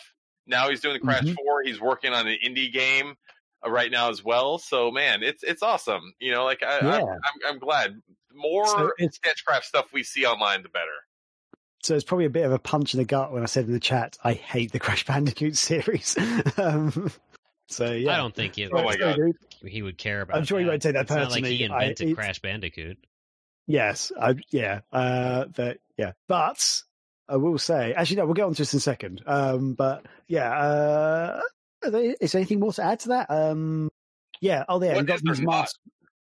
Well, I think I didn't touch on it. The game features these masks which give you special abilities like slowing down time, being able to change gravity so you can go on the ceilings and stuff, and some other things they've got which is part of the main storyline and stuff. Watching this, it almost gave me some vibes of what was that Dreamcast game Super Magnetic Neo? Holy God. Yeah. You remember that? That game is fucking challenging. Yeah, it is. It gave me that sort of vibes when they were. There was some sort of weird gravity switch type thing where it kind of sucked them to the ceiling or something. It was a little weird. Yeah, it also reminded me of some. What? I feel like there's a Sonic game where you can do that as well. You go on the ceiling and stuff. Am I making that up? Oh God! Part of Sonic Adventure 2. You might also be thinking of Sonic Boom. I hope not, though. I've never played Sonic Boom. I have to. Of Lyric. Yeah, probably SA2 then. Yeah, it's like the last level, Gravity Rush or whatever the hell it's called. Nope, Gravity Rush is a different thing and a great game. In Colors, do they do that at all? Go on the ceiling? I've not played Colors entirely, so I don't know. Oh, okay. Probably one of my favorite Sonic games. Wow. Yeah, that's. I do need to. So for you guys, that's basically, I guess, the coverage of it. Did you guys see the gameplay? Did you see the announcement video and stuff with the gameplay footage? I'm watching it right now, Graham. Oh, did you watch it before? Or are you just watching it now? God, I've watched it probably 4 times now. Okay, as many times as the Crash Bandicoot releases there are, or something. even though it's more than that. I love the fact. Okay, so it's funny because the name is like a double entendre because there's lots of time elements involved, and so that plays into the it's about time, but also the fact that we haven't had a Crash Bandicoot true sequel in like 15 years or something. It's insane. I was actually talking to Sketch about it. I was like,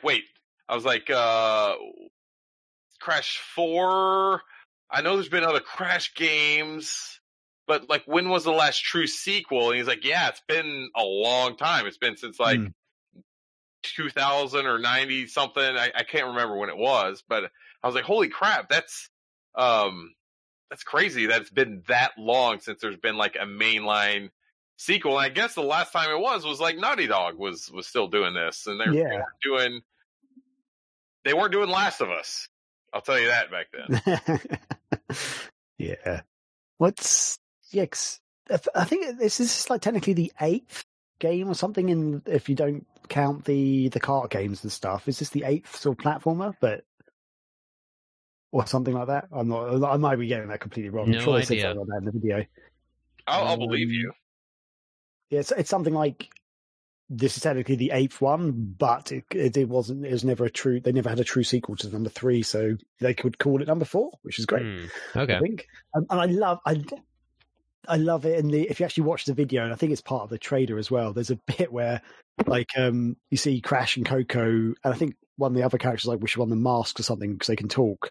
They're in front of the bad guy Cortex, and the mask goes, how many times have you beaten this guy before anyway? And they're like, 2, maybe 3. And they're like, wait, I thought it was more than that. And they're like, no, that's about right. It's just taking the piss out of himself. Very like self-aware, which is awesome. Yeah. That's what I like in my like video games and movies. I don't think Cortex is going to be the main bad guy in this. I think there's another character, which is why I think they somehow have to team up with Cortex at some point. Oh, really? I didn't get that. I got the impression... Oh, actually, I don't know. Maybe I'm wrong. But the whole point was that he was meant to have been thrown to the other... like, stuck in time or sent back in the past in the last game or something, so... I don't know. But you I could play be wrong as him, too, so he's probably not the main bad guy. Yeah, now you've said that. That makes sense. They never really explained that you would be teaming up with him, though, or anything. They never showed that. So, I mean, plot twist. Well done. Mm-hmm. Spoiler alert, even. You guys are neglecting to mention the best part, that they had the guy in the giant costume show up at Jeff Keighley's door. That was, you know what, though? Like, that, honestly, like, looking back at that was, like, the very first form that I really remember as a kid growing up of some sort of, like, viral marketing. Like, yeah. I remember, like, I just thought it was so cool. I was like, holy shit, like, he's showing up at, like, Nintendo headquarters, and he's showing up, like, at, like, Sega or wherever else, and he's, like, talking shit to them outside of their studio. I was like, this is crazy. I've never seen something like this before, and it completely captivated me. Like, I wanted Crash Bandicoot just because of, like, the crazy... like social conversation that those commercials were making, and that marketing completely hooked me in, man. And I played the first Crash Bandicoot. I really enjoyed it. Really loved that game. Very hard, very challenging, but I really enjoyed it. I know Graham hates it because he's British, but yep, that's the reason. That's the only reason. Like, no British people like Crash Bandicoot games. It's in the Geneva Convention. Yep. More facts, more universal facts coming from Megavisions. No, but like I remember like that. Yes, it was awesome to see him back. Also, might I add, he was wearing a face mask. He was, and social distancing. So good. Yes. So it was done tastefully this time around. Yeah. So Scotty, what did you think of the game? I mean, it looks cool. I've never really, I forget where it was that I mentioned. It might have been even last week that I mentioned that I've never really played a Crash game or something like that. Mm-hmm. I've just never, not that I've avoided them. I don't know. I don't know. I just never really got into them at all. So now's as good a time as any, I guess. I mean, this is how you do, this is what you do for a sequel, is you re-release the main games and then realize, oh, people want this. But I mean, obviously, it was in development before then, so maybe that's how they tested the waters to make sure this was still a good idea. So that's how hopefully Panzer Dragoon Saga will get re-released or something. I don't know, but yeah, but it looks cool. Yeah, I appreciate the new art style because they did need to do something to make it not just look like the same old thing again, I guess, so to speak. They did update his which I don't know if people that's are writing about already, but whatever. Is that an entirely new? I wish Sketch was here because he would tell us in 2 seconds. But is that an entirely new design? Because I feel like I've seen that kind of new look before. He looks a little more top heavy. Yeah, like I could have sworn I saw that, but like anyway, yes, his like features are much more exaggerated than the first time around. But he looks good. Like he looks like. What you would expect from like a CGI cartoon nowadays or something like that, like it's a modern design. And I think he and the rest of like the environment and everything looks super appropriate. The gameplay, which is obviously the most important thing, looks so reminiscent of the old school Crash. It looks good, but I think they're also adding in some new feature gameplay elements. And honestly, like when I was watching that trailer and I saw that we were controlling Cortex, I immediately went in our Facebook chat and was like, holy shit, can you control Cortex? And Sketch just gave like the little like comment or whatever. And he's like, yep, that's happening. And I was like, damn, that's pretty wild. I'm on board. Sign me up. I'm pre-ordering. Yeah. So I'm not going to lie, from watching this video and stuff, this could be the first Crash Bandicoot game I actually really want to play. I don't know what it is. Looking at the gameplay on this one, it actually looks like it could be fun. The thing I never liked, because I used to own the first one on my PlayStation back in the day, and I just did not. I think I traded with a friend for something else, like for Tony Hawk's or something. I can't remember. But yeah, I just didn't like the original ones because it just basically felt like I was just running forward in a line and jumping over some stuff, like just running forward, jumping, and then might be some bonus levels where you go left and right, like sort of 2D platformer briefly. Let me ask you this, Craig. Didn't enjoy it. Did you like the original Super Mario Brothers game? The original one on the NES? Yeah, the NES. Yeah. Do you like that game? Yes, I did. What would you say you primarily do in that game? So, okay, here's the thing about that game. Do you see where I'm coming from? No, because here's the thing: the levels in that game actually had multiple paths through it. Some of them you could go up and like higher paths, you can go lower paths. There were platform elements that felt tricky. Crash to me just felt like I was running forward, jumping over boxes or breaking boxes. Barely had to do anything. Maybe a couple of gaps in the way. You didn't really have many time platform bits. Like Mario Bros had skill where you had to like wait for time platforms and stuff. Granted, I never finished Crash, so I don't know if later on maybe it did. I did the first few levels. I was just like, this isn't for me. I played a bit of Crash 2. I was like, this is the same shit. I've seen Crash 3.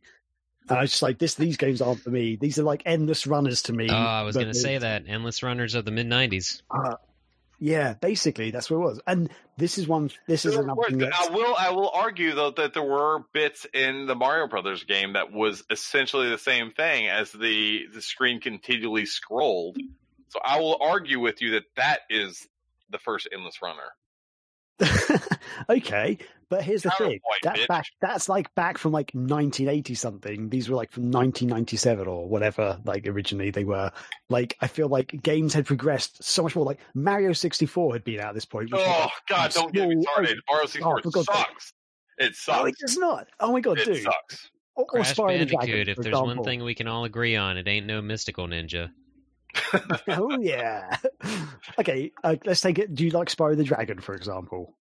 I like Spyro. That's very different. So so that were like small open worlds where you had to like run around, and you had platforming elements as well, but they're kind of like puzzles to solve and stuff. Those were the 3D platformers I loved back in the day. Like, and that's why I like Mario 64. I like Banjo-Kazooie. I like Spyro. I thought Spyro was great. I enjoyed Croc as well, even though Croc was probably the weaker of those lots. Yeah, like there was some really good stuff, but Crash. Wasn't there a 3D bug? 2.5D.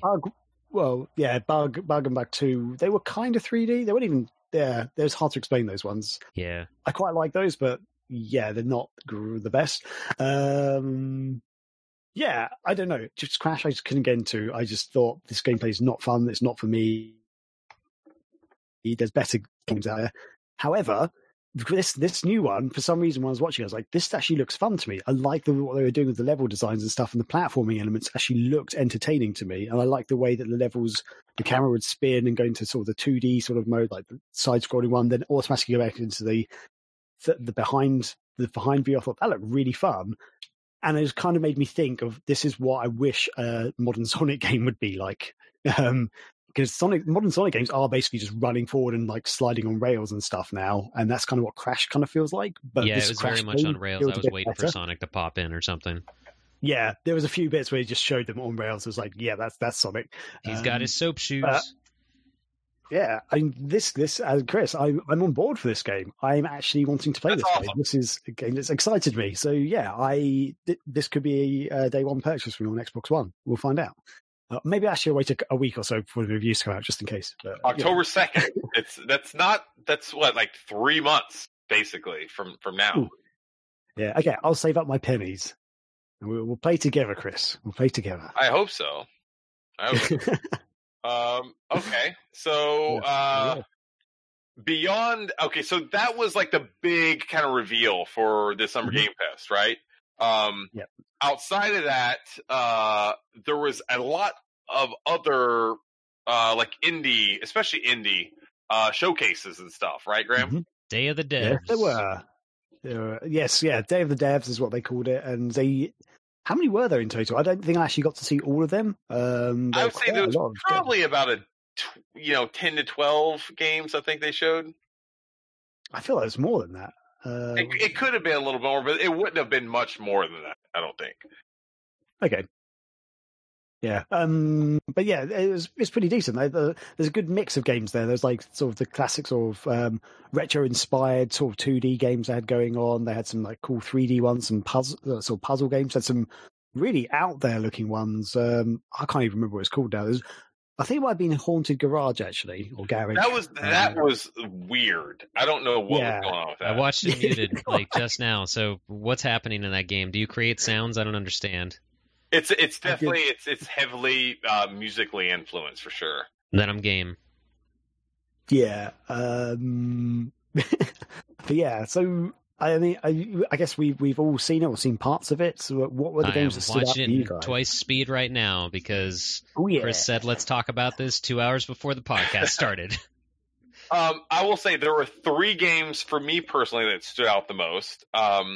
Number one, I want to talk about Panzer Paladin because I played this game at PAX East, and dude, it is a really cool looking game. Like if you somehow mixed the visual style of Castlevania and some of the actual level design as well, but Castlevania and Mega Man on the NES, like the color palette and everything else, like. Visually, that's what you kind of get with Panzer Paladin, but you also interspersed the gameplay from oh my god, why it's blanking on me. What's the game where you Broforce. Contra? No, you're in the little like tank, Sophia the Third, and you can get out. Metal Slug. God damn it! Contra 3. Graham, where are you? What are you doing? Mario 64. I have no idea what game. Blaster Master. Oh, the game I've never played before. Yeah, Graham, you should know about. What he's talking about. How have you never played Blaster Master before? That was a topic in the chat recently. He said he'd never played it because Blaster Master 0 and 02 are getting physical releases, and it doesn't matter. I have no idea what you're talking about. God, Graham, you're making me mad now. It's like you're asking me to name another sports team. Without me getting mad at you. Anyway, so in this game, imagine visual style Castlevania / Mega Man, but you're inside this like giant mech and you're fighting enemies. And anytime that you want, you can jump out of the mech and then you're like this like smaller person still like moving about. It's like 2D side scrolling. The combat is like just really refined. You know, when you look at the fact that it's basically replicating like an 8-bit video game. Really, really cool. I played it at PAX East, like I said. I had a lot of fun with it there. But during this, they showed a lot of new features to the game, one of which you can actually go in and customize and create weapons for your character in the game that they can then use actually in the game. There's this like really cool like palette creator thing in one of the menu options, and you could just design like it has a whole like pixel like creator thing, and somehow it will translate like whatever design you make in that little palette to an actual like usable weapon in the game. And I was like, that is such a neat thing. Like I've not seen that really before in many like 8 and 16-bit indie games. Yeah, that's pretty cool. And so dude, please check it out. That is one of my favorite ones. The Night is Grey was another one. It's basically a point and click adventure style of game. But I'll say like the art style in that game was really, really good. Like the backgrounds looked like they were almost like hand drawn or hand painted. And then the actual like characters themselves like had just a really neat style to them that blended and kind of contrasted really cool with the foreground and the background. I was really into that. And the last was Sea of Stars. I don't know if you guys saw that one or not. Did you check it out, Graham? I don't think I saw that one actually. I have to. Damn it. This is like an old school like turn-based RPG. Okay. But it pulled me like back to my Super Nintendo RPG roots. It really like struck a chord there. I already talked about Final Fantasy 4/2 earlier in the podcast, but that one stuck out to me. That's by Sabotage Studio. There were a lot of really good games and a lot of just like really creative games that I liked, that I thought that like kind of really pushed some boundaries and broadened some like scopes of like what some of these subgenres do. But those are the three games that kind of stood out for me. Overall, I thought it was a pretty solid show, especially from like the indie standpoint. Yeah. I'm actually just looking at the game now. Yeah, it looks pretty cool actually. Spinch looks cool. It looks like a puzzle game with Katamari Damacy vibes.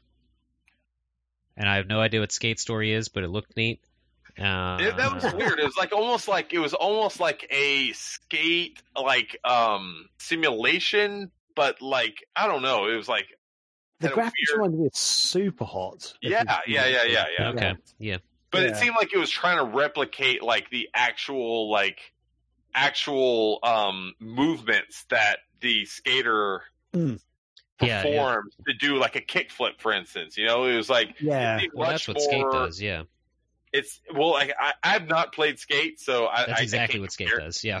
But it seemed like you're looking at more of like the actual technical aspect of the physiological movements that a human body does to be able to like create this trick, I guess you could say.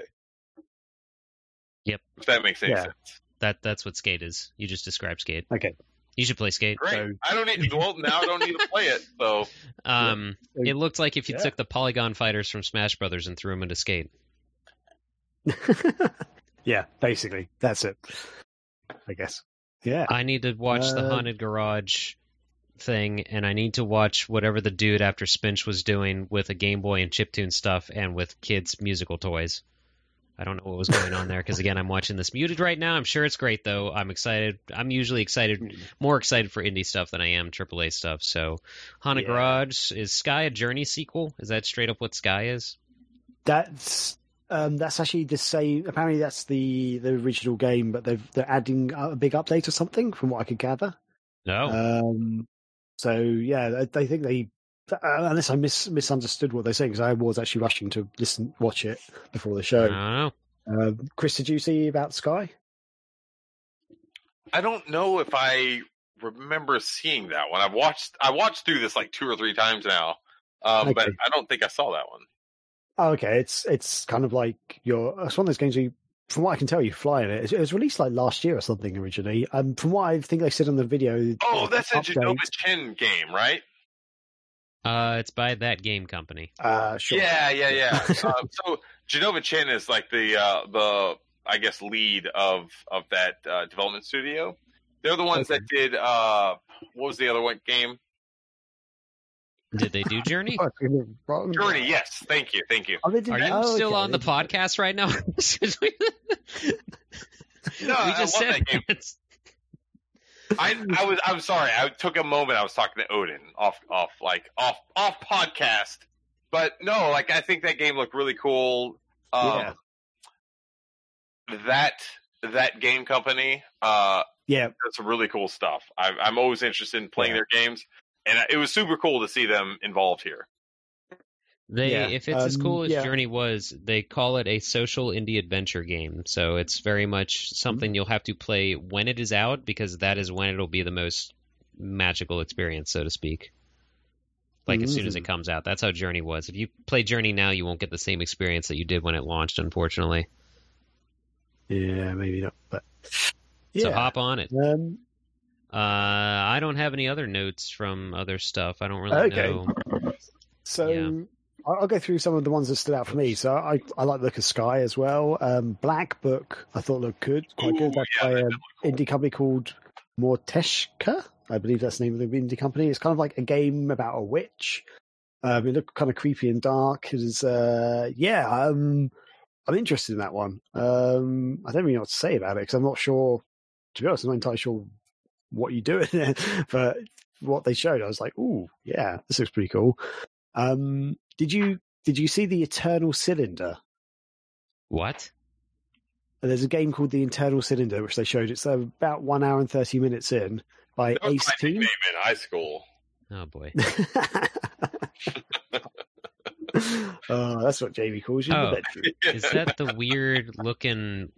Yeah. So I don't know how to explain this. As soon as you said weird, yes. It looks like Spore, but they didn't quite finish making the creatures. Yes, like Spore or like No Man's Sky with the weird, more like alien creatures. It's like this one bit where you seem to be this weird kind of eyeball-shaped creature with 2 legs and an elephant's trunk. He looks like he'd be hanging out with Alf. Yeah, basically. Yeah, Alf was the star of the show, might I add. We didn't even talk about him yet. We got to talk about Alf. This made me realize how much I've needed Alf in my life all these years. Like all the bouts of anxiety and like panic attacks and everything. Like I really feel like that would have not ever happened if Alf was still on air today. I believe it because the world always needs less cats as well. Right. Hey, woo, easy now. Easy now. Do you even have any cats, Graham? I used to have 2 cats. But, wait. Do you have any cats, Graham? No, Kate's allergic to cats. It's quite a sore point. That's the first warning sign, right, Graham? It's a very sore point. What about dogs? Are you allergic to dogs too? Technically, yes, but less so. So, apparently, you can get a dog. Yep. Yeah, could do. I mean, I don't hate dogs. I quite like dogs, but they're not cats. Oh God, that's why they're great.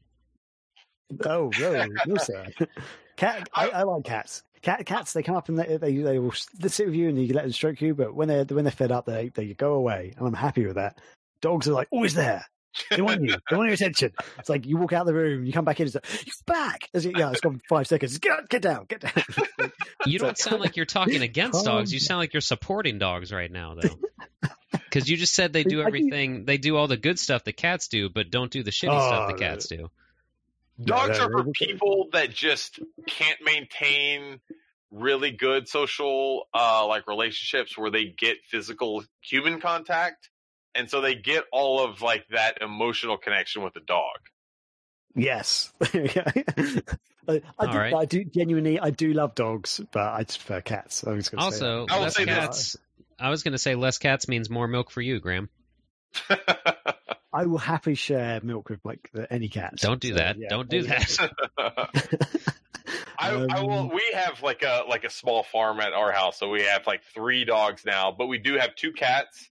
I know you do. They woke me up every goddamn night I was sleeping in your house. They are what's this cool fold-out couch thing? I think I'll go underneath it and then just slam my head on the fucking thing. I don't know what they were doing. They're telling you it's time to wake up. No one else. Marson slept through all of this, and in the morning, I just see one of them, and I look at them in the eye, and I'm just like, you goddamn son of a bitch. You're lucky that someone else is in this house right now. First time I'm hearing the story that Scotty wants to kill my cats. Yeah, Why do you think I was drinking all those monsters at the convention? Graham, I cannot wait till you come out for the next Too Many Games. It's going to I'm going to try to sell Chris's cats to you. I will take them. I'll take them all. Yeah. Graham, did you meet the cats when you were here?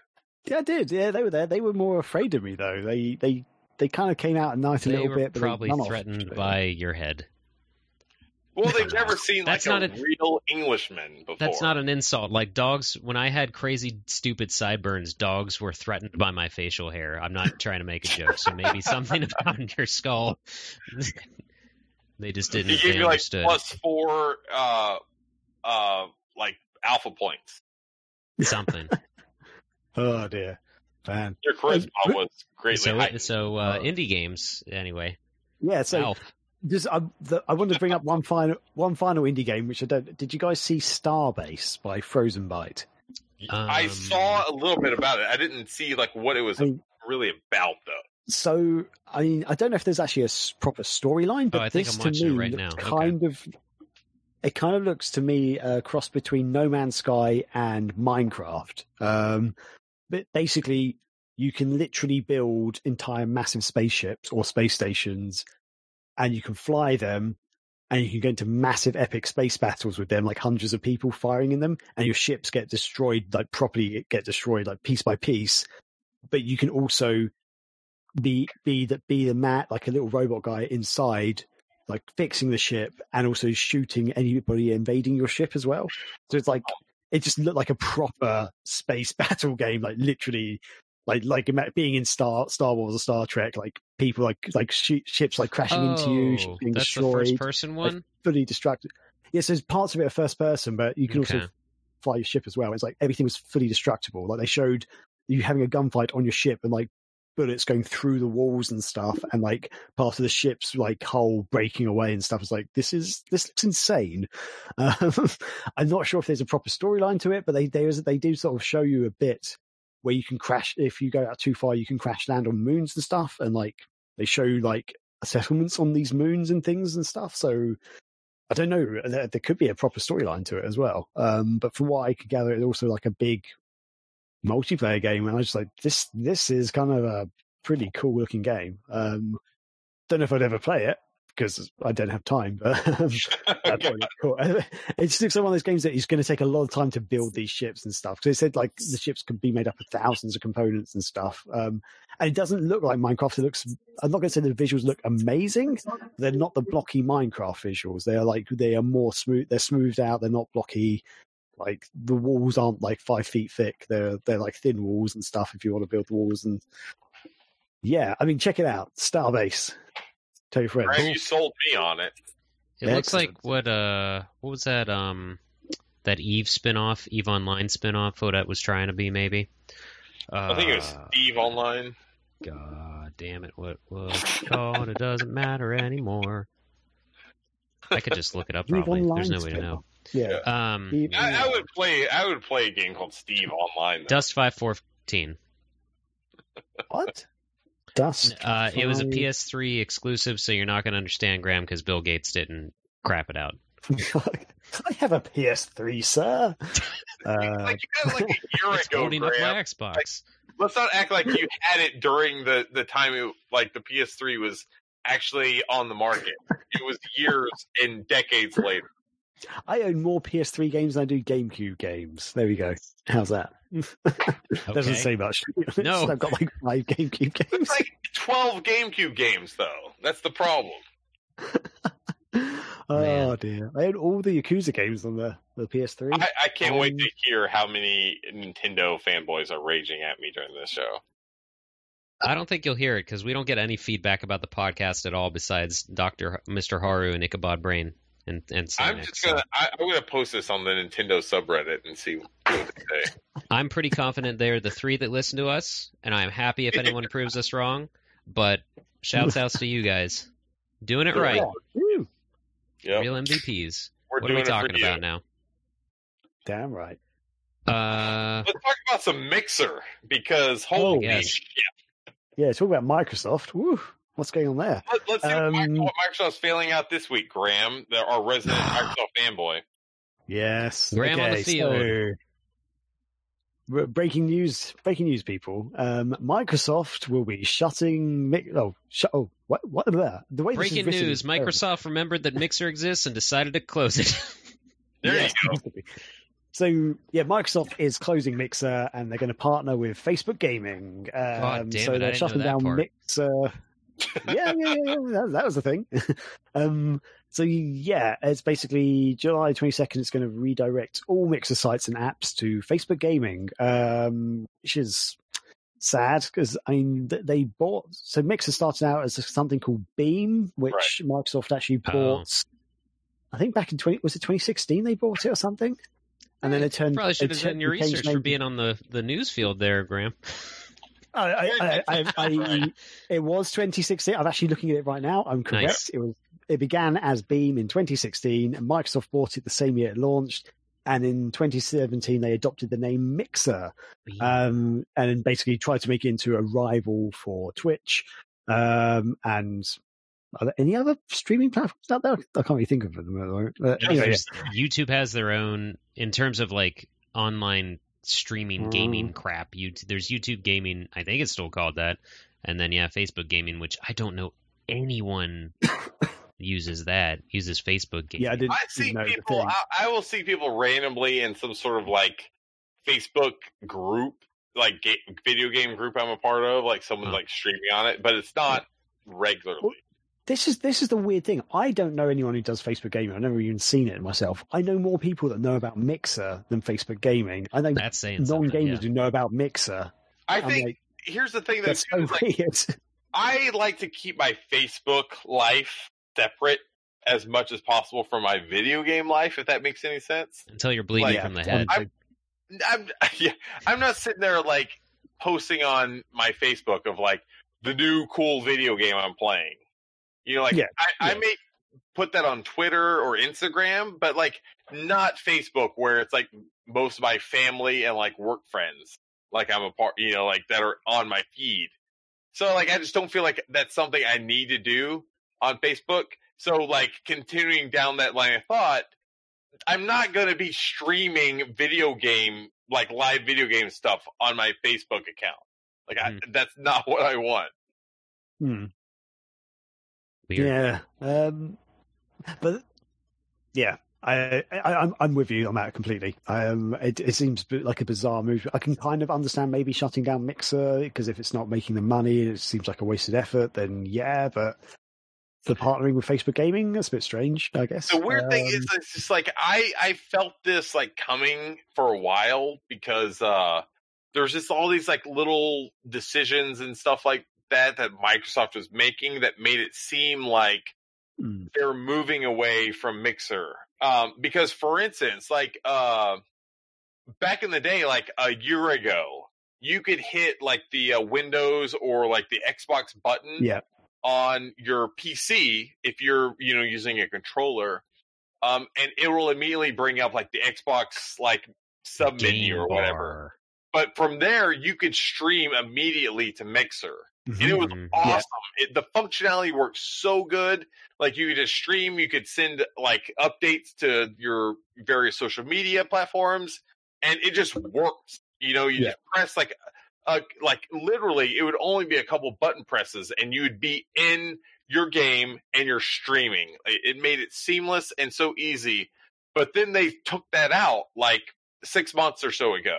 And I was like, okay, like that's weird because this was an awesome feature and something that it made it so easy for me, who's not like super great on like the whole streaming stuff. Like I'm still learning and kind of learning the details about it, but it made it so easy for me to be able to do that. Pretty much just as easy as it is to stream from your Xbox One or your PS4. Like that Xbox and Mixer functionality enabled that same ease of use. And when that went away, I started really, kind of questioning whether Microsoft was going to be in on this, like for the long haul. And it turns out they weren't. But what was weird though too is that like when we went to E3, it had to be 2017 now, I think, was the one where Sketch and I went the first year. But there was so much Mixer stuff everywhere. Yeah, it was that's like the weird all thing. over E3. And so it seemed like Microsoft was like jumping in like with both feet. And it's just weird and a little, I guess about 3 years time, like they've just completely abandoned ship, and it's just disappointing. And especially like I feel bad for those streamers that dedicated all this time to building their community on Mixer, and now Microsoft has just seemingly flippantly thrown it all away. And now these small to mid, tier streamers, like they're trying to figure out like, can they bring their audience that they've grown over to another platform, whether it's Twitch or Facebook or wherever else. Like those are the people that are really going to be affected by this. Microsoft, it's a bottom line for them. But the top tier streamers aren't going to be affected, like Ninja and all these other people that have been getting paid millions of dollars a year just to stream. Those people are going to be fine. It's the other guys that are trying to make this a career that are really going to get hurt by this, and that really sucks. Yeah, it does. I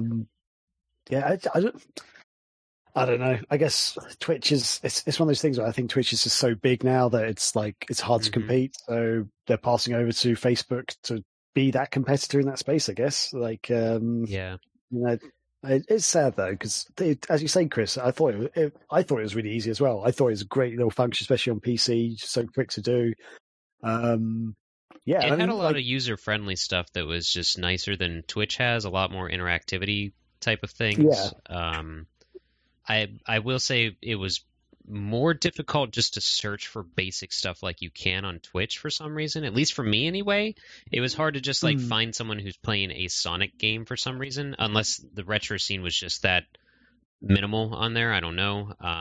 That's just an example, but I like to echo what you were saying about E3 though. I remember even more recently too many games that like people I would overhear conversations and even the most recent E3 and stuff of people talking about like throwing out their Mixer handles as well, as much if not more so than a Twitch, depending on who you were talking to. Like people were, but I remember more recently hearing people plug their Mixer instead of a Twitch. So that was, we even almost got on Mixer at one point. the Megavisions crew, we gave serious thought to going to Mixer and exploring that area.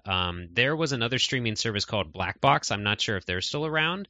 That was another example of just how well it was a good streaming service for the users, and it was very interactive, friendly kind of stuff going on there. But a previous site that I was with, Sega Addicts, we just did not see a turnout at all like we would on Twitch. So we just went back to Twitch. So it's one of those things.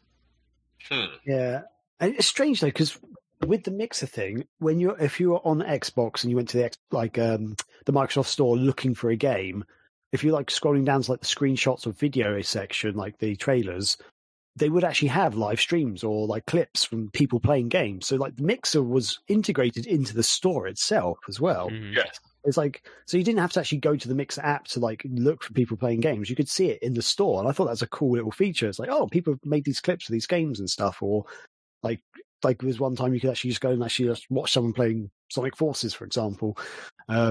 like from the store, basically. I was like, that's really kind of cool, actually. It's going to suck, like, not having that functionality. Are they going to be streaming, like, Facebook gaming, like, inside the Xbox Series X store or whatever we're going to be calling it?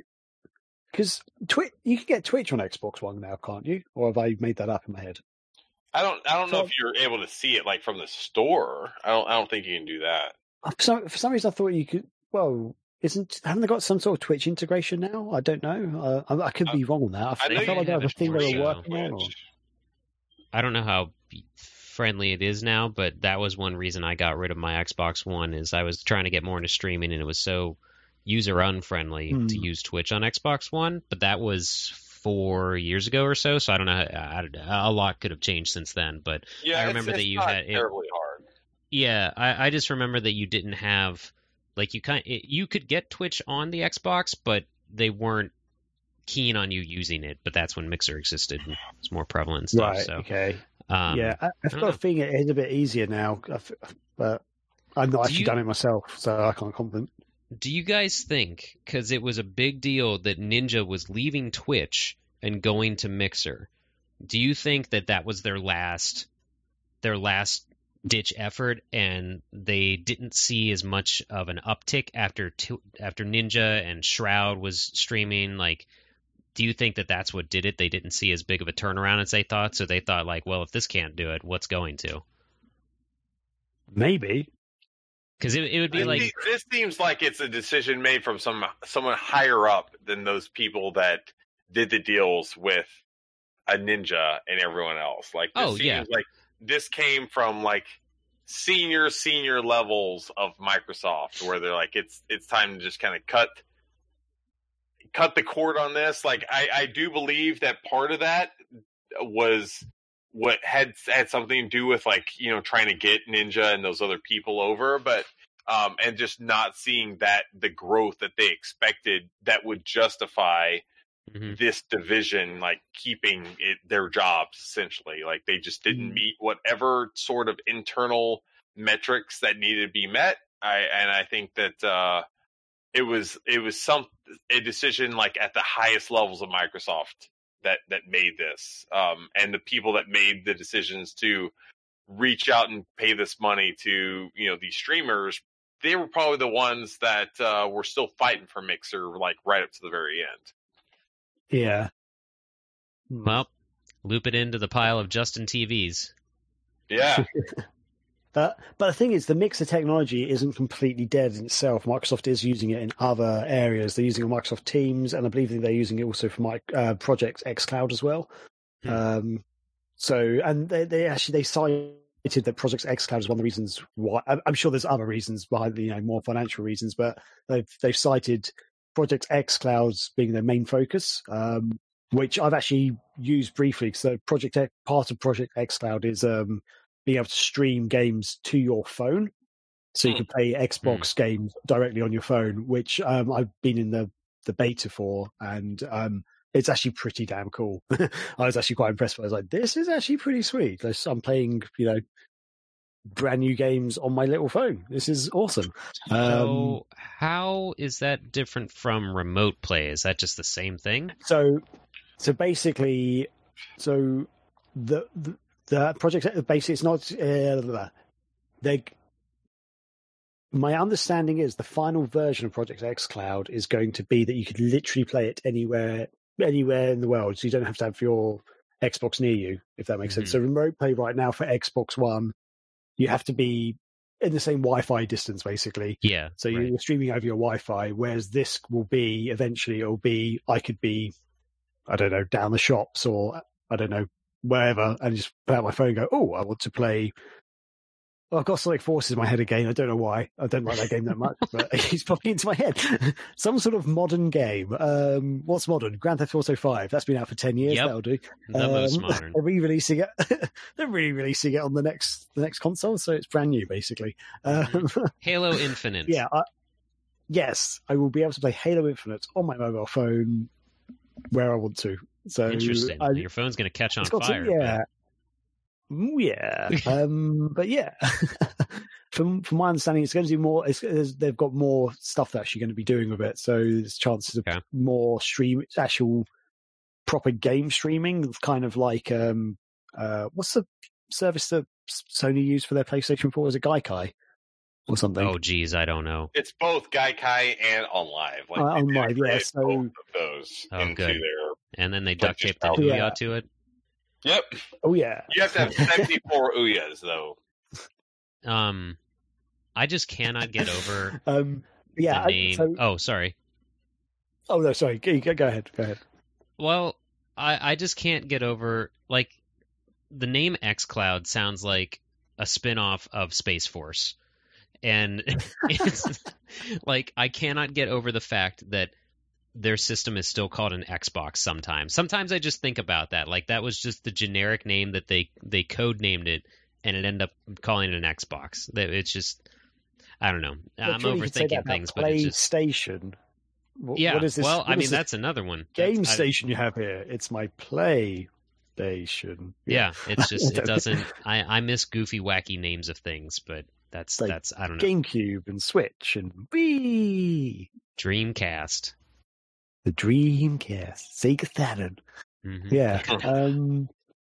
That's actually, I learned some stuff. I just had to double check, but yeah, they are actually looking at doing proper streaming, like OnLive and Gaikai and stuff, like from your Xbox. So it's not directly from your Xbox per se, but it will be, you'll be able to basically stream games from the cloud.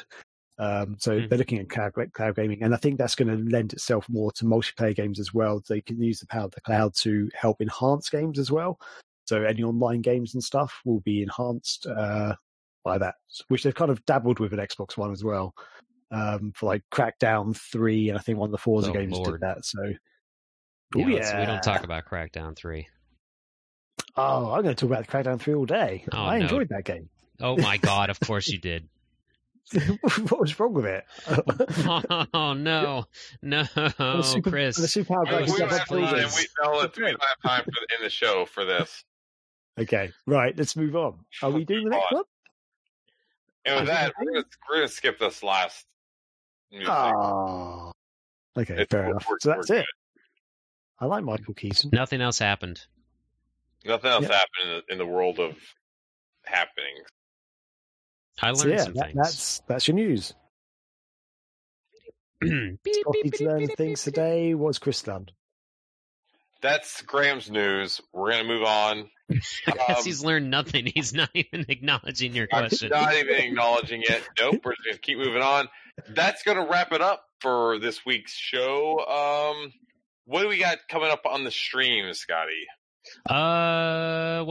TJ took a break from PSO this week, but we've got stuff coming up. I will be continuing my Knuckles adventure.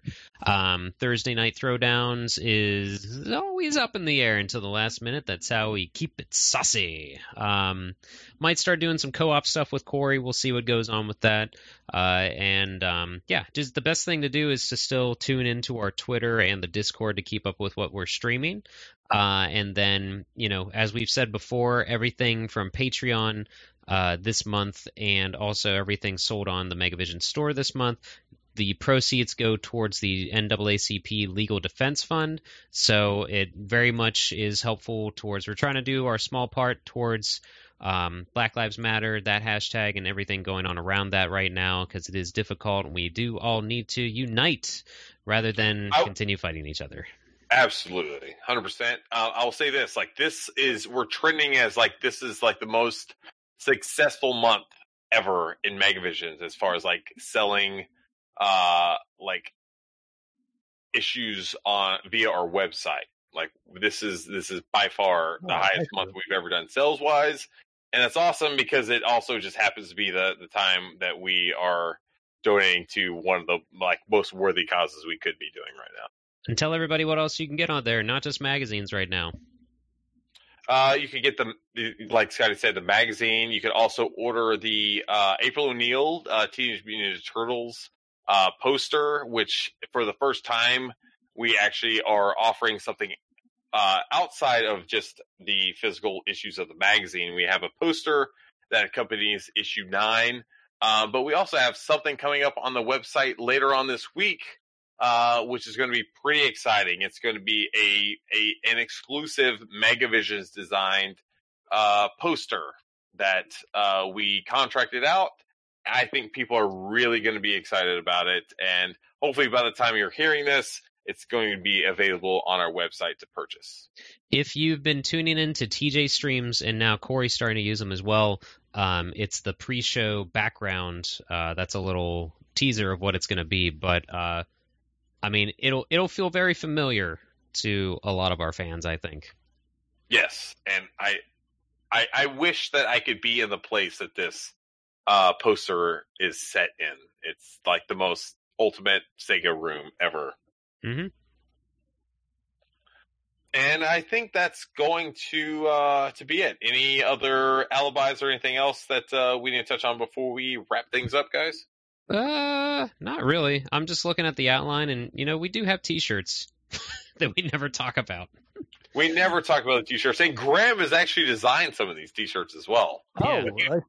They still on sale. Excellent, good. But buy some T-shirts. Yeah, I thought I would. What are some of the designs that you created, Graham? I can't even remember now. I've done a couple of Sonic the Hedgehog inspired ones. For legal reasons, we can't use Sonic the Hedgehog.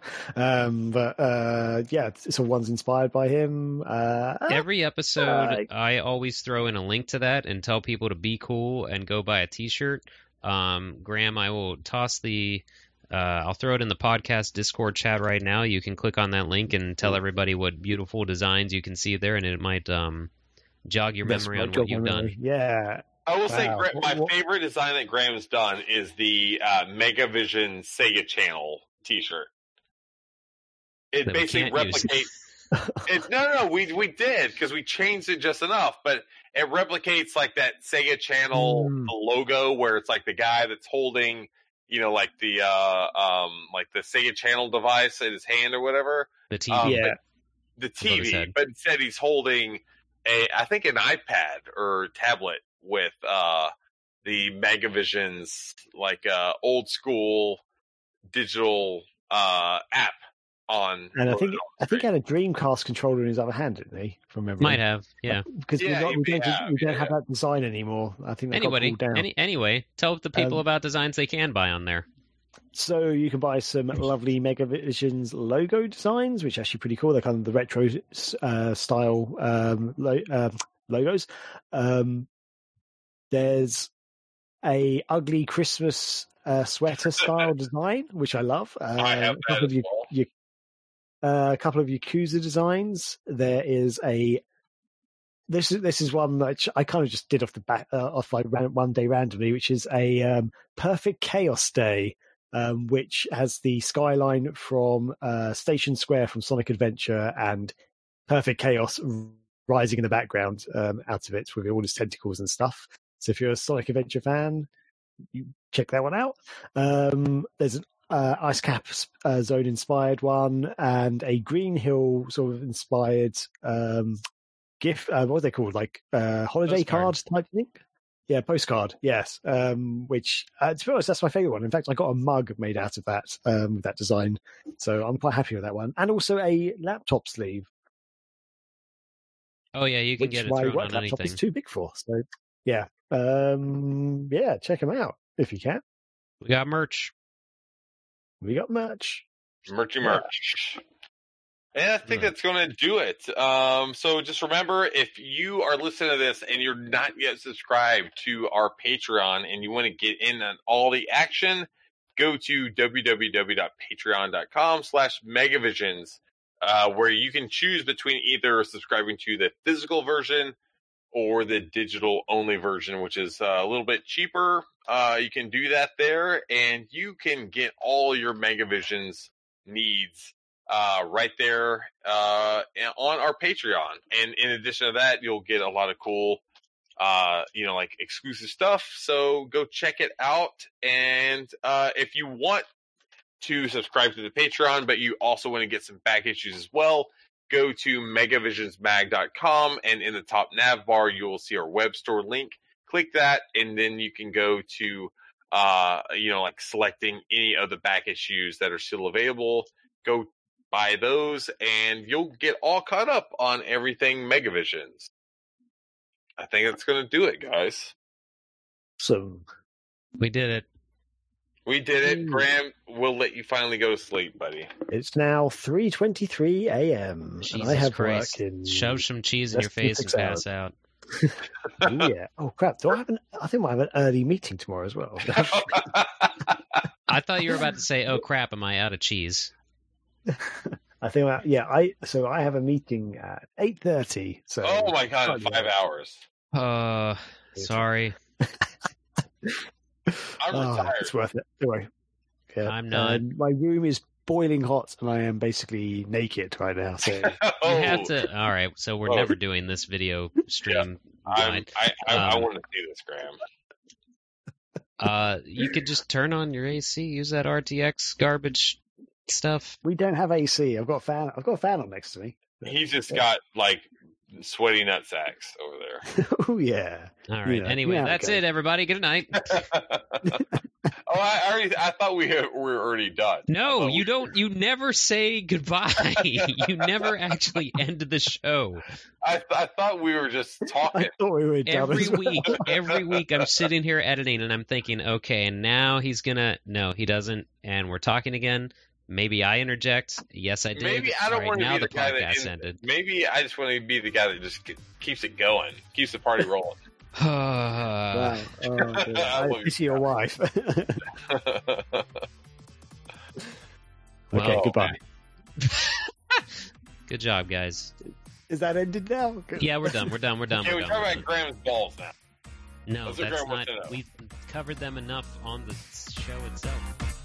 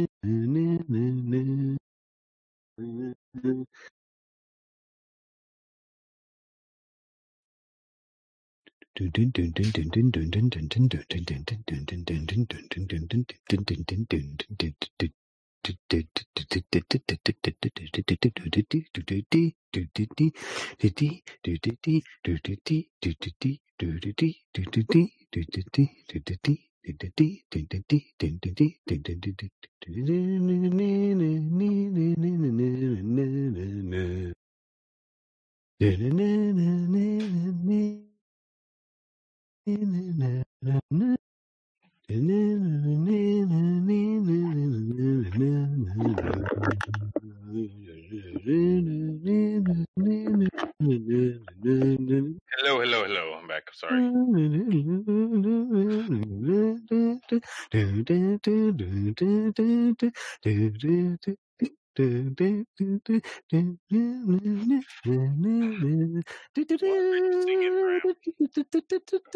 I assume we'd be coming back to something.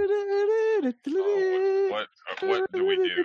I don't know. I'm going to keep talking and go over my AC and hit that again so that it. I love his prelude. Like it's something. He did it the whole time of the podcast. I noticed. He claims that it's an actual song, or he did last week anyway. Sounds like a rambling drunkard. A junk. Okay, I will stop there, my friends.